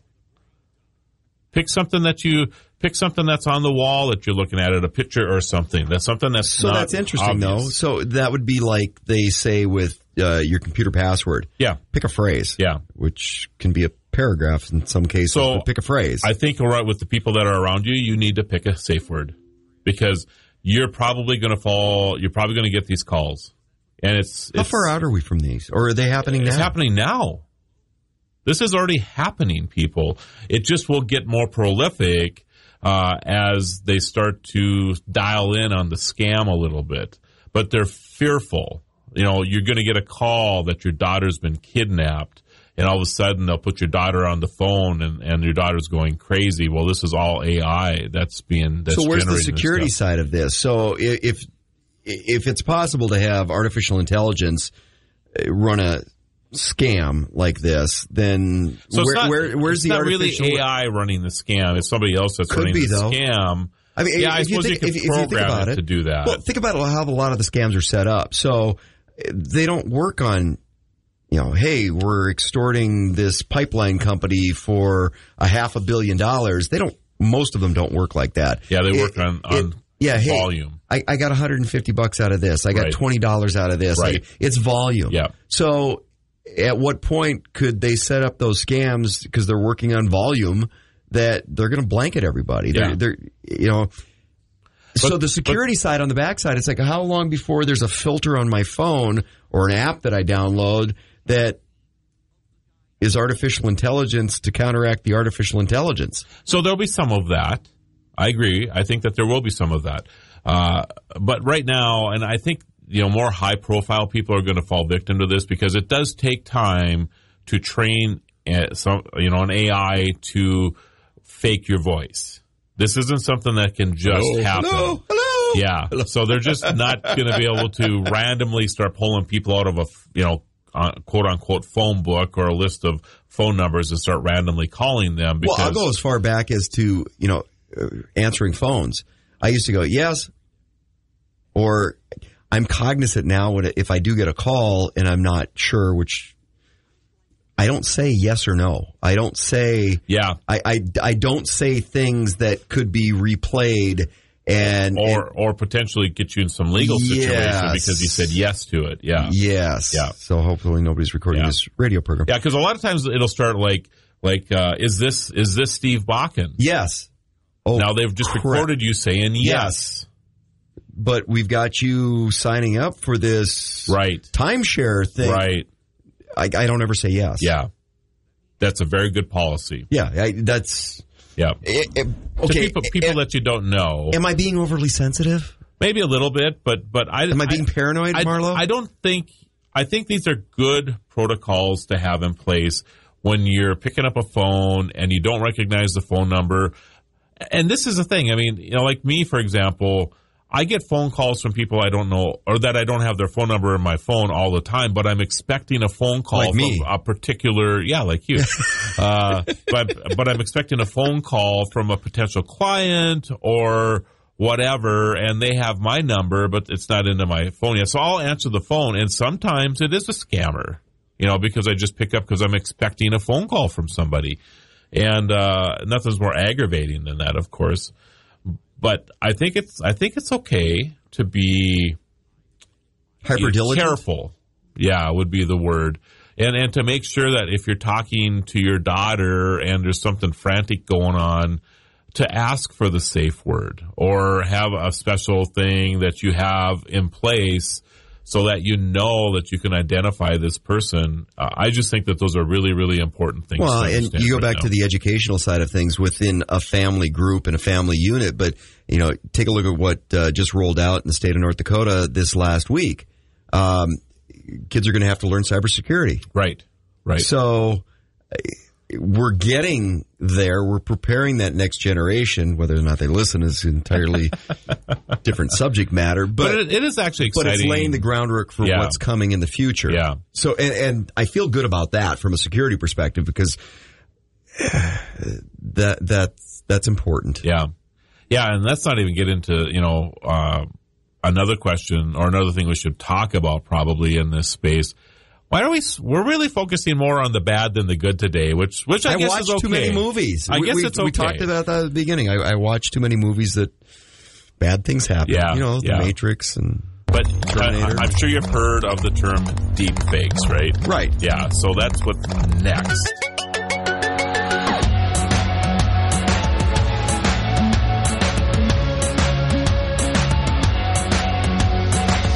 This is the Pet Minute. I'm Steve Dale with animal news from around the world. Next, your dog loves going to the dog park and seeing his buddies. Maybe sometimes when you travel, he gets to hang out with friends at his favorite boarding facility. Social dogs like yours need more protection than most. By pairing Bordetella Protection, also known as kennel cough, with immunity against canine influenza, we can help ensure these dogs stay healthy. Merck Animal Health wants you to talk with your veterinarian about pairing up for protection with vaccines for your dog for kennel cough and the canine influenza virus. Don't wait. Vaccinate. The San Diego Zoo Wildlife Alliance recently received a Guinness World Record title for the oldest living Pacific pocket mouse in human care to honor 9-year-old Pat, named for actor Sir Patrick Stewart. Want to further impress your friends? Well, a fun Pacific pocket mouse fact: it's the smallest U.S. mouse species, weighing about the same as 3 pennies. For the Pet Minute, I'm Steve Dale. Hello, North Dakota. Joe Gigante, host of the Regular Joe Show, now heard weeknights 9 to midnight here on Supertalk 1270. Together we'll tackle the hottest topics, be it politics, entertainment, or the culture, unapologetically through the lens of true conservatism, all while remembering to laugh and have a little bit of fun. You know, live life boldly. The Regular Joe Show, weekday evening starting at 9 on Supertalk 1270 and the free Supertalk 1270 mobile app. Welcome to the School for Startups Minute with Jim Beach. John Baldoni is one of the top 5 thought leaders in the entire United States. He has a new book out called Grace Under Pressure. I'll share his incredible suggestion right after this. If you want to learn more about low-risk, zero-creativity entrepreneurship, please check out the full-length version of the School for Startups Minute at schoolforstartupsradio.com. The radio show and podcast won the Small Business Administration Media Award and features amazing guests, billionaires, millionaires, and their stories. Thought leaders and their insights on leadership, personal growth and starting businesses, practitioners teaching best practices on SEO, net marketing, fundraising and operations, all filtered through the knowledge that anyone can become a successful entrepreneur. Check out schoolforstartupsradio.com. Here are John's thoughts on being a great leader. Right now, we've been through some very contentious times, certainly with the pandemic. And this is an attempt to give a little bit of muscle to Grace. So what do I mean? So when times of change or crisis strikes, what do? What do leaders do? 1, they take care of their people. 2, they take care of themselves. 3, they prepare for the future. I argue that they have to do one thing more, and that's create a sense of community, but you act with kindness, generosity, respect for others, but also compassion. Learn more at schoolforstartupsradio.com. Hey fans, this is Lane Sedevy, your head coach and general manager of your Bismarck Bobcats. You're listening to Super Talk 1270, the radio home of Bobcat hockey. It may not require a textbook, but it's filled with valuable lessons. It may not take place in a classroom, but it's an ideal environment for learning.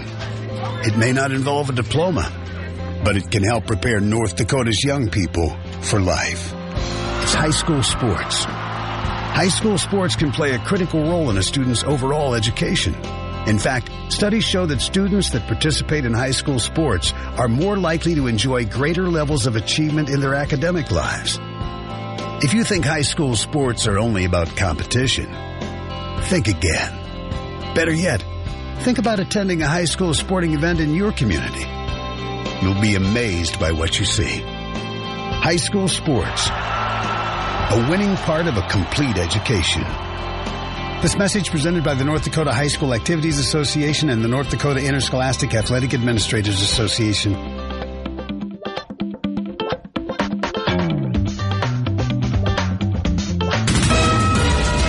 KLXX AM, Mandan, Bismarck, a Town Square media station, broadcasting from the View Community Credit Union Studio. Here's the latest from ABC News. I'm Sherry Preston. Democrats weighing in on a Texas judge's ruling outlawing the most commonly used abortion drug in the country, mifepristone. Senator Patty Murray from Washington State claiming it's part of a bigger plan. So let me spell it out for folks. Republicans want to ban abortion everywhere, from Seattle to New York. The Texas judge ruling that the FDA should not have been allowed to authorize the use of the drug, which has been on the market for more than 20 years. Following that ruling, another judge in Washington state effectively ruled that the first judge's decision was not valid, ordering the status quo remain in effect.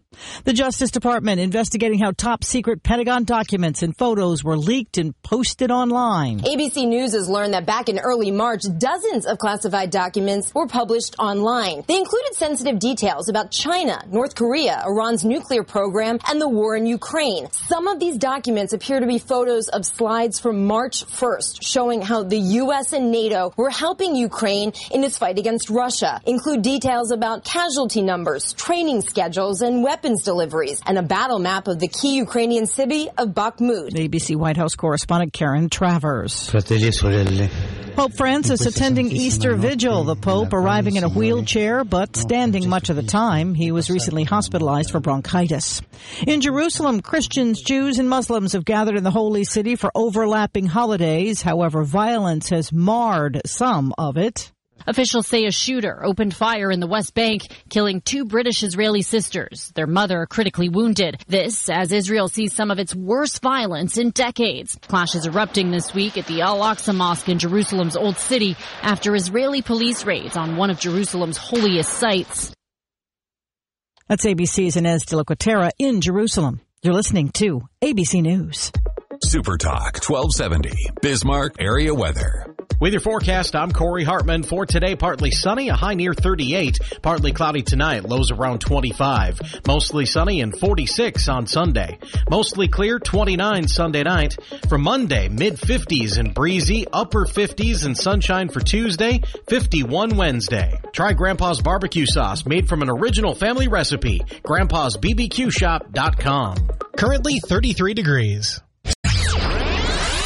News, talk, and sports for Bismarck, Mandan. Super Talk 1270. Portions of the following program are pre-recorded.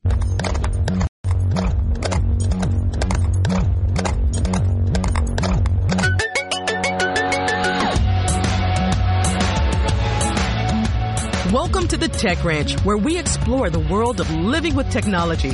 Get ready to take a deep dive into the latest gadgets, apps, and innovations with your hosts, the Guru of Geek, Marlo Anderson, and his trusty co-host, Steve Bakken. Join us on this exciting journey, and don't forget to visit thetechranch.com for even more exclusive content. Now, without further ado, let's welcome Marlo and Steve to the Tech Ranch. So are you familiar with deepfakes? We're not talking about fake breasts. No? Okay. No.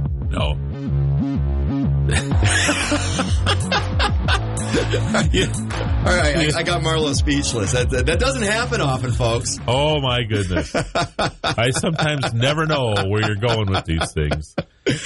Deep fakes. So it's a fake video. Yeah, well, we actually heard about that a lot leading up to political races. Yeah, and then, that was kind of the space in social media. Yeah. So in the past, I mean, this has been around for a few years, but it was very expensive. You know, you needed to invest in probably hundreds of thousands of dollars worth of software and have to have millions Hollywood type of equipment and all this stuff to pull this stuff off. Right now, pretty much anybody can afford to do this, and So Tom Cruise, pick on Tom Cruise a little bit, but there's a gentleman that running around on TikTok that does all these Tom Cruise videos, and it's just a deep fake, you know, and does these crazy antics or whatever. Not Tom Cruise, but you would not.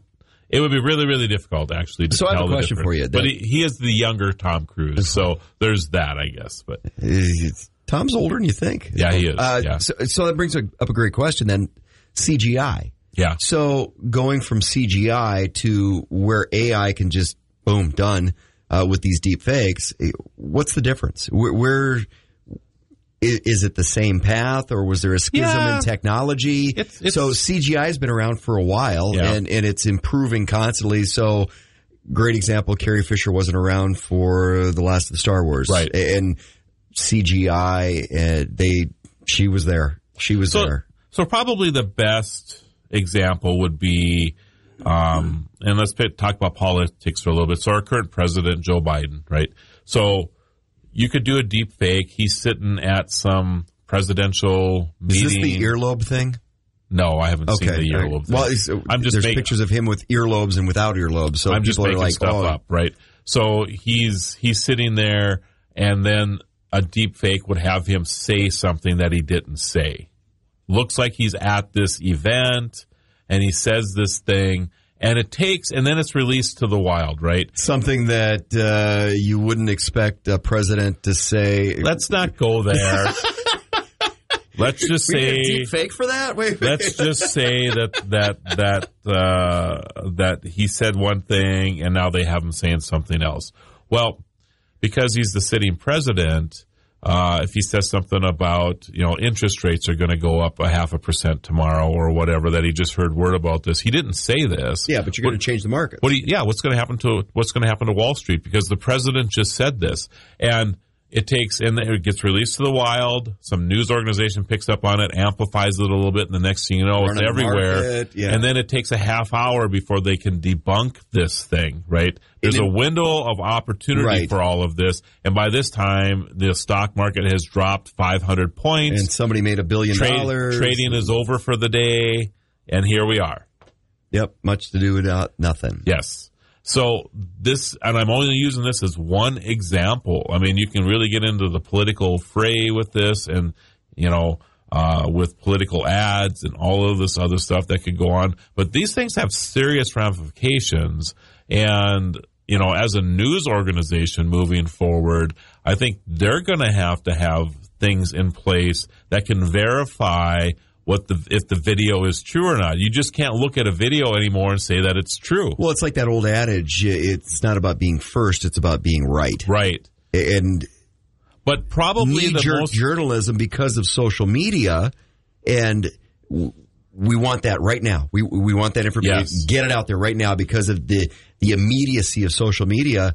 That's changed that a little bit. So we need to go back to that. We do have to go back to that.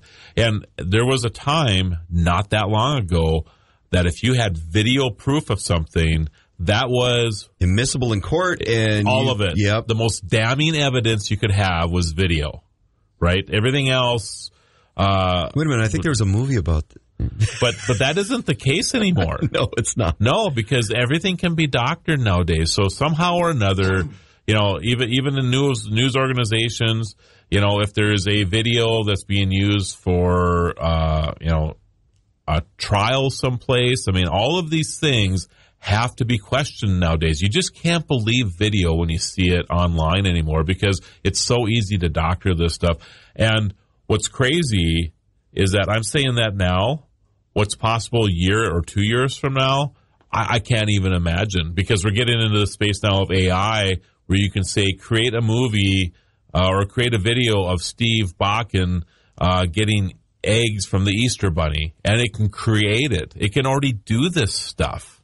That's what's crazy about it, and I can't imagine what this looks like 2 years from now. So create a video of Marlo robbing the bank. Yes. I was trying to be nice with you with the Easter Bunny. I know how you feel about the Easter Bunny. So, well, and the prizes you get in those eggs that you receive Easter. Well, okay, fake eggs, real eggs, or chocolate eggs. That's I important. like the chocolate kind. I like the chocolate kind too. Okay, so we talk about the politics, and that's the bigger impact. You could change a political campaign and the future of where a country is going or a state. Or what about deep fakes in terms of things that would affect people in their local little sphere of course. Life? Why not? So I'm asking examples of those, because my mind jumps to how would you feel if seeing your daughter being kidnapped? And then you get a call about it. Would that add to the authority, the authenticity of the fact that your daughter just was kidnapped, even though your daughter is having a vacation somewhere, you know, in Mexico? I'm just using this as an example, but and you're unable to get a hold of this person because they're on a boat or whatever it is, right? And of course, I mean, you can. If you're take it on a good side, don't they realize that I've got a very interesting skill set? you could create things like, you know, this business is so crazy busy. They're lining up down the street for the coffee that's being served here, and you show up and you're like, "There's nobody here. Where's everybody?" Right? I mean, that's a great example, because if you're like, "Oh my gosh, this is the greatest thing since sliced bread," and people flock to that. You can manipulate markets that way. Yes, you could do that. Local markets. Yes, absolutely. Absolutely. Simple little, wow. Okay. Or the exact opposite. Everybody's flocking over to this place, and then there's, you know, and you show that there's nothing going on. There's nothing to see here, people, and then you impact it the other way. I mean, there's just so many ways. Make a video of your competitor. Yeah, and take them down. Yeah. There's so many things that can be done with this.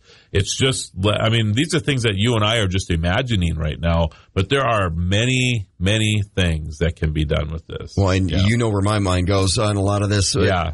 Okay, so security protocols, things like deep fakes and with AI, how do people know the truth? How do people know whether it's real or not? How do people, is it that, am I getting a phone call from a scammer? Right. Is my daughter okay? Is that really good coffee? How do you know? I think the thing that you have to do is just don't have knee-jerk reactions to things. You have to be a little more calm-headed about stuff. It's not about something that, somebody just cut you off in traffic and you're angry about it or whatever, and now you get this phone call. And I had somebody do that the other day. It was just cut you off in traffic. Like, dude, it merges. Yeah. You're supposed to merge. But it's just, I think that's the thing. You just remain calm and then try to, get a hold of the person. Again, I think having a safe word in place. So if you do get a phone call from your daughter, that you can verify with a safe word that this person is claiming who they are and all this good stuff. So there's just some things that you should have in place. Yep. Call 911. Your house is on fire. Well, let me check first. Well, okay. Okay. Well, that's interesting. But it is because oh my goodness. I never even thought about I'm going this. to it's not legal to yell fire in a theater. Right. But what if there's a fire in the theater? Right. So that's the part I think there's some really dangerous gray area that a lot of people, it's hard to conceptualize. It's hard to think, okay, but... And again, you and I are just imagining this stuff. Yeah. Imagine a couple of smart people that were nefarious and coming up with these scenarios. I mean, there's a lot of things. I'm not saying you're not smart, Steve. Well, actually, it'd be better if we were having this conversation over margaritas, but that's okay. Yeah, because you get smarter then, right? Yeah, absolutely. But it is just interesting, and I'm glad you kind of brought this up. I've never really thought about what deep fakes could do localized before, but that is really interesting. There's a tornado coming, and we've seen this rash of severe weather going on across the country. Right. So if I get a message that there's a tornado coming, I'm going to go find cover and leave the streets. And so there's some opportunity to, okay, is there a tornado coming or is there not? And if I'm going to take the time to qualify and verify that and that's statement, the thing. Do I, because you just take cover. In some situations, you need that. Or you call 911 because your house is on fire. Yeah, I mean, wow. These are really, really interesting scenarios you're bringing up here. And it's not deep state, it's deep Marlo. Yeah. In those situations, I would err on calling 911 and dealing with the consequences later, I suppose. Okay, so here's a scenario for it. So you want to commit a crime, you want to rob a bank, and you flood 911 with all of these calls. So the limited resources of EMS, police, fire, ambulance, they're all in one part of town, so you can go do whatever you want over there. Yeah. It's kind of like the old joke, want to rob a bank, go to Green Bay during a Packer game. Sounds like nobody's there. Episode, absolutely. Yeah, absolutely. Seriously. Yeah, it's a crazy scenario. You can manipulate things like that. Yep. And, It's at the Tech Ranch. Get ready for more amazing tech insights from the guru of geek, Marlo Anderson. So from deep fakes, I guess we were just talking about the impact that they could have on businesses and things. So let's just get into AI, artificial intelligence, and entrepreneurship. So there's a lot out there that you've told me a little in the past from an entrepreneurial part of things. And one of the biggest stumbling blocks for most people think young entrepreneurs is business plans and the mechanics behind the business. And that business degree from Harvard, not everybody gets that. Right. Actually, the most successful business people probably don't have those degrees. Yeah. Not always, but you don't. A lot of them don't. You don't always need it. Right. It's kind of one of the things that I learned a long time ago. Usually, the guys in the suits are working for the people not wearing the suits. Right. And that's the entrepreneurial side of things. The people that took the risk quite often. When you're talking about AI, the ability to put business plans together, to craft marketing plans, things that you didn't go to school for or don't need a degree or didn't get a degree in, that traditionally you did. Return on investment. You can navigate with artificial intelligence now some of those landmines that might be out for a young entrepreneur that you don't know what you don't know. Well, and I think one of the things, and I wish I could talk more about the project that I'm working on right now, but you could, but you'd have to kill us all. Something like that, yeah. But it's I know you know about it, and it's pretty cool, isn't it? Right, it's extremely cool. And it's possible that how we view this certain sector in business in the world could change because of what we're working on. But because it's so different. Well, AI in itself is a massive paradigm shift. It is. Unless you watch too many sci-fi movies like me. Yes. So I've used ChatGPT. I haven't been, I tell people I use it all the time. I cannot get over the amount of time this has saved me and the money as well. Technically, is it still in beta? It is still in beta. Okay, but you've got the upgraded. Well, I have version 4. I mean, I think everybody now can use version 4. Because now they're into a pay, but they've done a so pay there's version. Like ChatGPT Plus, and that's what I have, which is just $20 a month. I think there's still a waiting list for it. You have to just hop in and get it, and you might wait a week or two. But you're special, whatever. So I'm special. You got one. Yes. And Marlo has to have this. So I put all the information from the patent, the idea, the vision behind what I'm doing, all of this stuff into a chat window through ChatGPT. I trained it on everything that I could feed this thing, right? And then I start asking it questions about, do you understand? And it would spit out this stuff about what I'm attempting to do. And anytime I have a question on anything now, I have this artificial intelligence that I can go to and ask questions and get answers back in a way that maybe I couldn't get from maybe any other human being on the planet right now. Now, we've talked about artificial intelligence will learn your nuances, whether it's a writing style or a speaking style. Easily, and forget them just so quickly, by the way. Okay. And it really is not often some cloud somewhere that never go away. I suppose it is. I never really thought about it that way. But if I trained it in a particular thing and I closed that particular window up, or if I go to another window and ask a question about what I have in this other spot, it won't know what I'm talking about.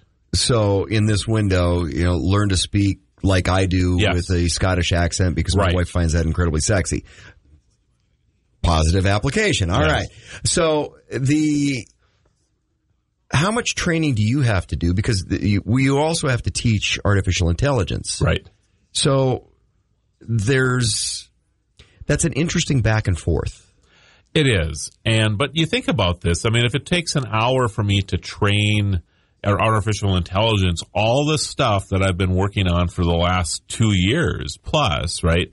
And it takes an hour for me to train that AI and then have a conversation with this artificial intelligence. And then from there, extrapolate what a business plan would look like and what my cost of materials might look like and the kind of people I need to hire.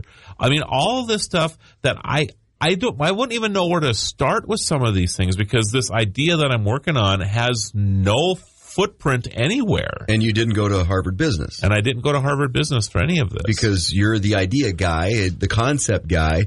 The business side is different. The marketing side is different. That's where this can accentuate some of the skill set. This is a great product. One of the things with entrepreneurialism is a lot of people take flyers. And in fact, they built a whole show about that, Shark Tank. People will take flyers on things. And for everyone that makes it, a whole lot more fail. Right. And artificial intelligence has the ability to vet out a project, an idea, a product, and not be emotional about it. Yes, and that's a horrible idea. Because if I were, exactly. So if I were to come to you, and I've done this This before. isn't going to work. Steve, as my friend. But if you do this, it could work. Right. Steve, as my friend, will say, that's an amazing idea. How can I help you? Right? Because you're my friend and you're going to support me. Artificial intelligence could care less. So it'll look at this and it'll say, yeah, it's not going to work this way. You're going to spend $1 for a widget and you're only going to get 42 cents back. You're never going to make any money. You're going to go backwards, But if you did this, it'll actually come up with ideas to make it better or what have you. So, yeah, it's really interesting, and I love the it's kind of like Dad lack of emotion. Well, yeah. Dad would always say that this will never work. You're crazy. Yeah, you are crazy. What are you doing there? So yeah, I think the having an AI and there are a lot of other companies. By the way, I know we talk a lot about ChatGPT, and this is the emphasis of this program. We also talked about first out, first in the marketplace, first and. They were the first one that rolled out for public. This level. Yeah, at this level. It's just unbelievable. Public usership, public access. Right. Now, and there's been just this onslaught of additional AI since, and we're going to spend some time on other shows going through that. Yeah, there's a lot of different platforms out there. Yep. But this is a hot topic right now, and I know that, and that's why we just decided to take this whole hour just to kind of do our own little deep dive into this, But anyway, coming back to entrepreneurism, the other thing that I think this does is that if you were to build, and let's say it's an app, right? It's going to cost you $150,000 even 6 months ago to build this app. With artificial intelligence, it might only cost you 5 or 10 now because the AI can actually build this stuff out for you. So what was impossible for you to even dream about before, because how am I going to come up with $150,000?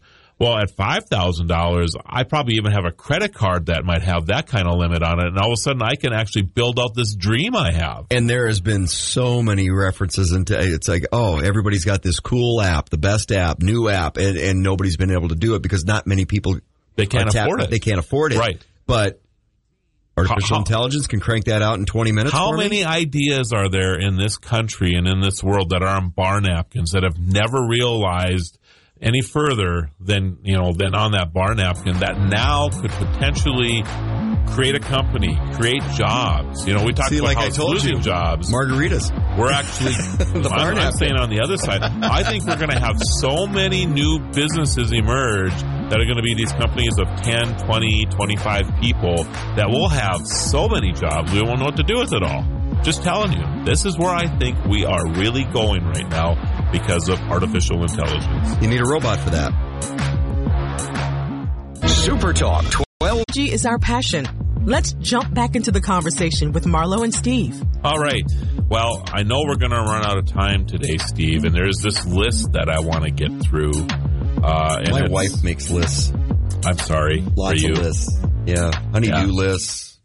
Actually, I don't know why I said that, actually. List. You have a great wife. I know I do. She makes amazing scotcheroos. And Wendy, by the way, this is a public thank you for those scotcheroos. Oh, my goodness. I didn't know that there was such a thing as better. Yeah, I don't know what she does. It's my whole office. It's on the wrist, I think. I took them back to the office. I took one out of there, and I'm like, oh, my goodness. These are amazing. And when I come back, guess what? They're gone. The whole tray, the whole thing that she sent was gone. So I'm just telling you. Yeah, I warned you. But I did get one. All right. So you were warned. You actually did tell me don't put them out because people will try them and take more. And I'm sure that's exactly what happened. Well, she's gotten the habit of trying to cut really small squares now. So it's probably a good idea. Very good idea. So anyway, Wendy, thank you again. They were amazing. Scotcheroos in my household. She makes them a lot. So applications of artificial intelligence. So there's a list of 18 of them here. And we're not going to spend a lot of time on all of these, but I just want people to be thinking about them. So, hey, could you ask artificial intelligence, ChatGPT? It's like, what's Wendy's secret recipe for? Oh, that's a good idea. You should ask it. I have actually put stuff in for recipes before. And what I've done and I forget what national days they were, but on the National Day space, sometimes there'll be like 4 or 5, 7 national days on a particular day, right? So I asked it to create a recipe, and it actually came up with a cheesecake. It was a lemon. What was that? It was actually okay. Alice actually made this cheesecake. So now we can add Cake Boss to your resume. Yes, exactly. That would be not me. Well, but it does make recipes. I Google different recipes all the time. It's like you go to a restaurant and it's like, for example, my favorite, best sloppy joes of all time, the Kegs in Grand Forks. If you've never been there, go. Why did you just bring that up? Now you're hungry too, aren't you? I am hungry. Yeah, but they're the best. The secret recipe, chicken gumbo soup. It's the rice. It's a little bit of rice in there. I love stacking potato chips inside their sloppy joes. But anyway, I tweak the recipe a little bit just to my taste a little bit. Like they don't add brown sugar. I add a little brown sugar. Nice. Yeah. I don't do the mustard, and they do the mustard. But great example. Do you think the station would give us a food show? Yeah. And I don't want to make the stuff. I just want to try the stuff. So we could have like anybody who wants to bring stuff to the station. We could do a Saturday afternoon food truck festival show, and you just pull up with your food truck. Yes, let us just sample your stuff. I think this is a great idea. You just said lettuce, but I'm not a big salad guy. It's like I told you, don't make me laugh. Oh my goodness. This coming out of a cough just isn't so great. All right, we'll work on that idea. Back to the artificial intelligence. So first one is application in e-commerce. So how do you see artificial intelligence improving e-commerce? That's a good question. So this is an assault on your privacy here. Yeah, I'm thinking a lot of supply chain. So basically, the recommendations are in accordance with the browsing history, preference, and interests. Which they already take that information and sell that information They're anyway. Expecting that this will become more and more prominent as we move forward. By the way, have you noticed a lot of websites, and I don't know if I just haven't been on some of these websites lately, but a lot of websites, the cookies, because they have to do a disclosure for cookies. Right. Which now I'm craving milk and cookies. But for the cookies, there's a disclosure form. It's changed. It is changed. It's more encompassing now. And actually, there's a move on to get rid of cookies altogether. Yes. Which will be nice when that happens. And they expect, Google's really pushing hard to get rid of cookies in the next year. So that'll be interesting. That just means that they have other technology. What am I going to dunk in my milk? That really can track you now. They don't need cookies anymore. That's what they're telling you. Just saying. Okay, that's another show. That's a whole scary. other show. The other thing with e-commerce is fraud prevention. So credit card frauds and fake reviews are two of the most significant issues that e-commerce companies deal with. Fake reviews. Did you hear me with that? I did. Interesting, right? By considering the usage passage, I'm trying to read here. You mean all the influencers aren't real? No. What? That's a job, possible. I thought everything on the internet was real. AI can help reduce the possibility of credit card fraud taking place. Many customers prefer to buy a product or service based on customer reviews. AI can help identify and handle fake reviews. My wife does that all the time. I'm bad for that too, actually. Well, how many stars does it have? Yeah, I don't know. Did I ever tell you the story? And I have told her, though, it's like anything you order from China or you think might be from China, order one size larger. I was going into Sedona, Arizona. This is like 2 years ago. And coming into town, I hadn't booked. I didn't know where I was going to end up that evening. So I'm now online. I pull over to the side of the road, and I'm looking through like orbits. And I'm always like looking at the reviews of places I've never been to before for hotels. And there aren't a lot of like chain hotels. There's a few in the area, but they were all full. So now I'm looking at the locals, right? And this one had a review of 4 out of 5 stars. Well, okay. And I look at it, and the review actually stated that rats, what the heck was it? Are on the menu? Rats were present or something like that. And I'm like, How do you get 4 stars with that? You gave this place 4 stars and it had rats? What does it take to get 5 then with you, dude? I thought that was always a 5-star thing. And it's not because of the proximity to Las Vegas and the Rat Pack stayed there one time, right? No, this was actual rats. And I'm like, you got to be kidding me. So yeah, I mean, just because somebody gave it 4 stars doesn't mean that it actually deserved 4 stars. Or maybe they thought that was on the other side. That one. See, was I thought you always had accommodations over at Area 51. And that day, I wish I had Area 51. So anyway, AI will help you combat fake reviews. So that's a good thing. So artificial intelligence in education. What do you think there? Well, Cliff Notes are no longer relevant. How long did it take you to teach your Chat GPT to write a term paper in my 3 minutes? Yeah, in my language, in my writing style. Yep. Oh, wait a minute. How did the professor know that I didn't write that? Oh, wait a minute. There's no spelling errors.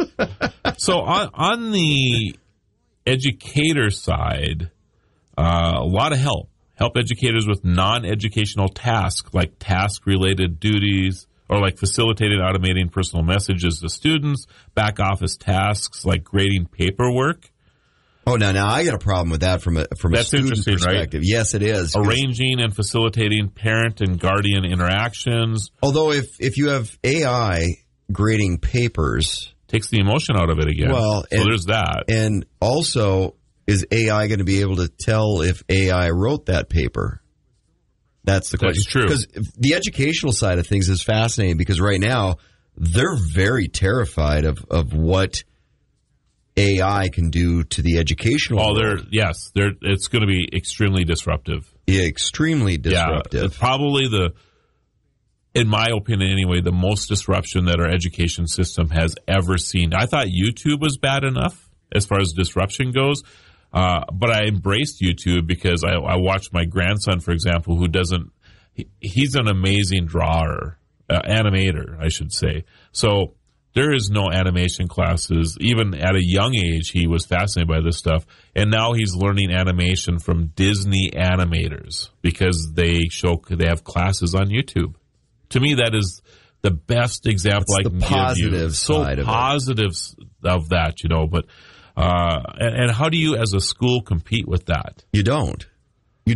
So you have to figure out a way to embrace it somehow or another, because not every student in that school cares to be an animator, right? That's a very niche type of thing. Well, and you have to look at the cost of public education, especially. Right. So are you going to have an animation class, and what's the quality? And now, in your case, you get a student that's far outpaced what an instructor would know. Yes. I remember back in high school, and I'd been in radio forever already. Started when I was 12. Yeah, I've heard this story. And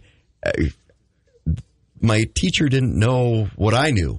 I'm like, well, that's wrong. That's wrong. Right. FCC doesn't allow that. FCC requires this. I'm like, you're teaching the wrong stuff.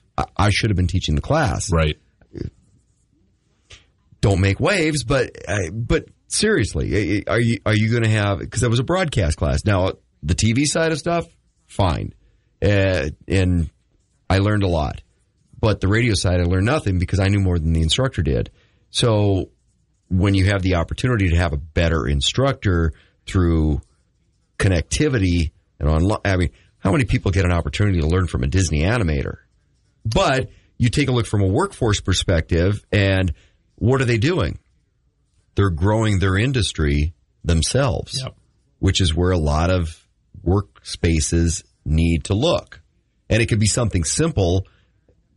Look at the medical industry, nursing shortage. So a lot of hospitals have got into the space of growing their own nurses, starting their own nursing programs, filling their own capacity issues. So when you take a look at the ability to be online like a Disney animator, wow. And then I look at, so I have another grandson, Tyler, picking on my grandsons here now. But, as long as he's not picking his nose. That's right. Yeah. But he's 5 or 6, somewhere in there. All the adults are ignoring him. So I'm sitting downstairs in my little office, and he comes down there because he always liked to come down. And if Grandpa's working, then I want to work too. I actually set up a computer area for him and all this stuff, right? He comes down Except there. In your case, it's probably a real computer, not a toy computer. Yeah, okay. yeah. But he comes down, and by himself, he goes, Alexa, count to 10 in Spanish. Because he's fascinated with learning another language. Oh. And he's letting Alexa teach him how to do this. I never thought about that. And I'm like, you got to be kidding me. He's 5 or maybe 6. I think he was in kindergarten. So, but it's just interesting that our young people now are, because they're growing up around this stuff, use these as tools and don't think anything more of using YouTube to learn how to draw or Alexa to teach me a language or whatever, right? So this is and I thought these were big challenges for schools, but it's nothing like what artificial intelligence is going to bring, because the ability to cheat is the first big thing that everybody thinks about. But I think there's other more broader things that how do you incorporate AI into education? So from an educational perspective, do you need to learn another language? Possibly. So ChatGPT. And that might be prompting. How do you prompt ChatGPT? Here's my story, blah, blah, blah, blah. I need to compose an email to this business and, by the way, transpose it to Spanish. Right. And then transpose it back when you get... Think from a business perspective, the connectivity that provides. Right. Instead of, I need an interpreter, or I need to have somebody who's bilingual or trilingual, or... You could take a shortcut. You can really take a shortcut. And only because of time, because I know we're going to be pushing the end of the show here pretty shortly. We always do. Applications, artificial intelligence in lifestyle. What do you think there? Well, going back to our restaurants and what it looks like in a social setting, I'm thinking the social side of things. So autonomous vehicles. So many companies use machine learning to train computers to think and evolve like humans when it comes to driving in any environment and object detection to avoid accidents. These things are happening as we speak. So spam filters. The email that we use in our day-to-day lives has AI that will filter out the spam, which is happening now too, but it's going to get better and better and better because we can say, hey, I don't want any promotions at all from retail stores, and those will just be gone. Facial recognition. I don't want any car insurance or car warranty. Yes, exactly. Bye-bye. Gone. So facial recognition will be really interesting when it comes to lifestyle. And I gave you one example about going to the restaurant earlier, that the robot that will be serving you will actually recognize who you are, may also know that you have peanut allergies. But it's already there on your phone, too. So, right. Facial recognition on a lot of phones. Yes. So all of this stuff is going to get combined into ways that will actually make your life better and easier. So facial recognition, for all the bad things that it can happen, will have good things as well. Super Talk 12. Tech Ranch. Let's get back to discovering the latest in technology with the guru of geek, Marlo Anderson. So other lifestyle things. Well, let's just talk about the facial recognition thing for a second. So I was in the Miami airport a few months ago, and terrorist. No? Well, there's that too. Okay, yeah. But so Delta has in their app, they have cameras that are set up throughout the Miami airport. They're experimenting with this right now. And when it notices where you're at, it'll actually, so let's say I'm going to a different gate, which is what I was doing, right? It'll hold the plane for you? It will do that. If it knows there's enough coming, if enough people were delayed, they already have systems in place for that anyway. Minneapolis Airport, you come in at this gate and then way over there. Yeah, that's exactly how it works, right?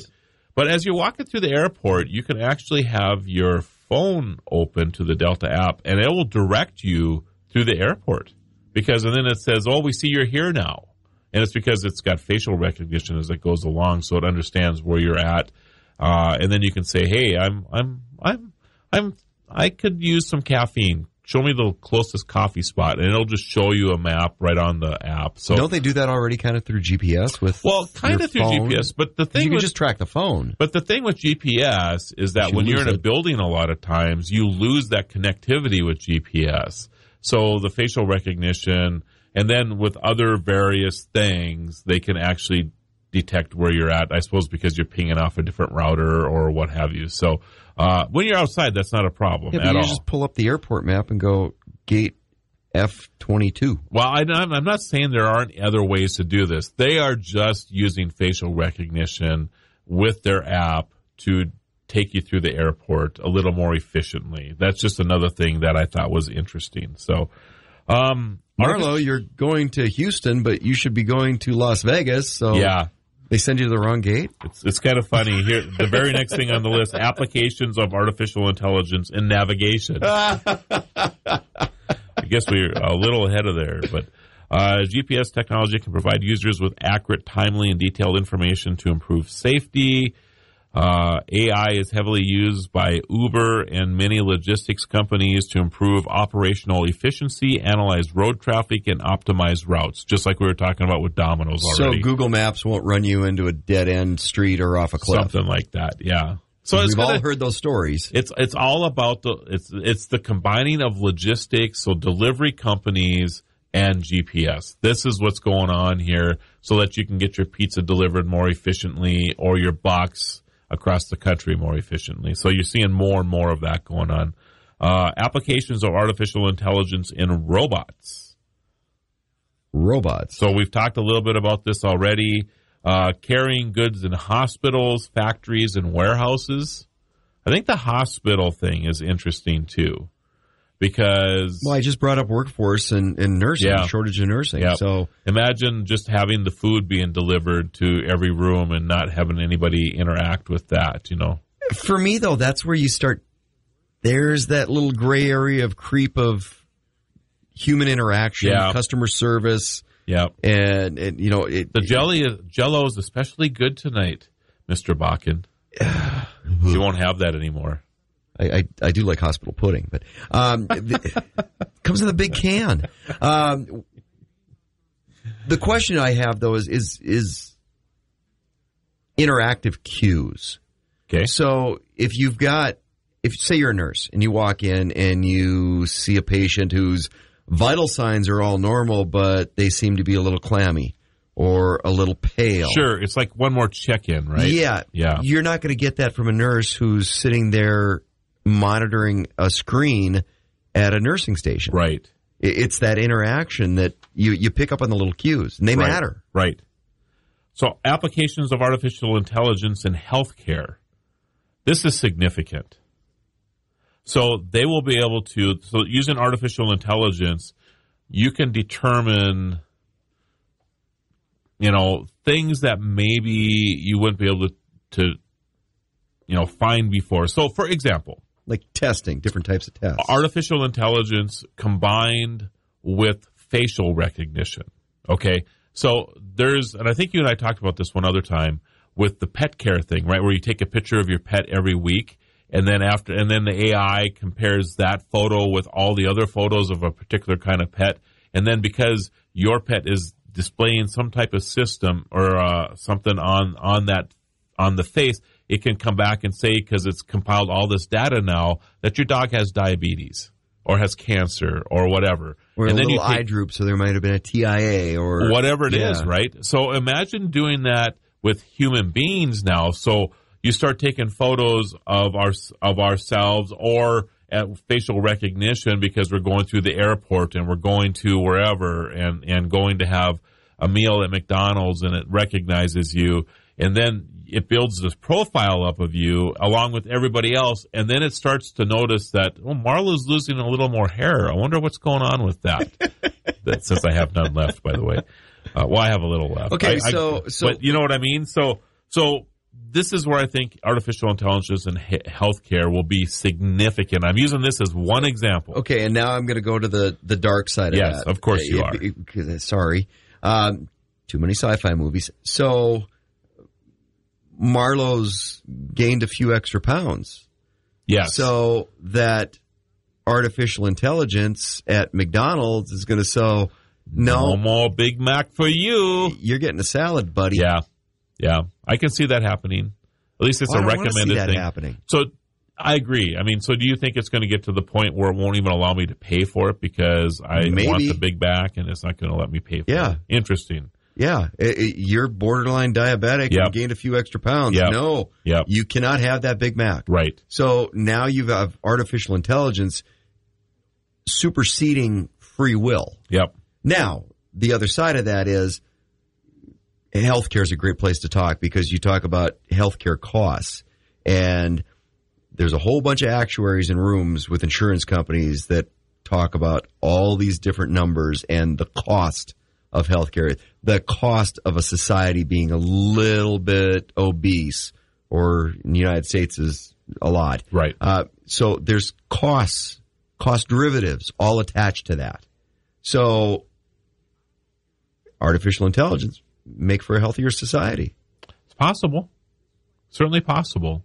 So, yeah, and I just think you can have that Big Mac, but instead of paying $8 for it, you're paying $40. Maybe so. Because that's the difference in healthcare costs for everybody else.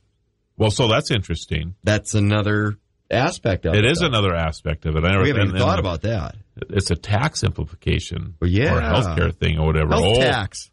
Which, if you think about it, isn't that far away. Why did you just bring this up? Because the government's going to figure this out now. Yeah, they're listening. Yeah, we're screwed now. But think of like New York City.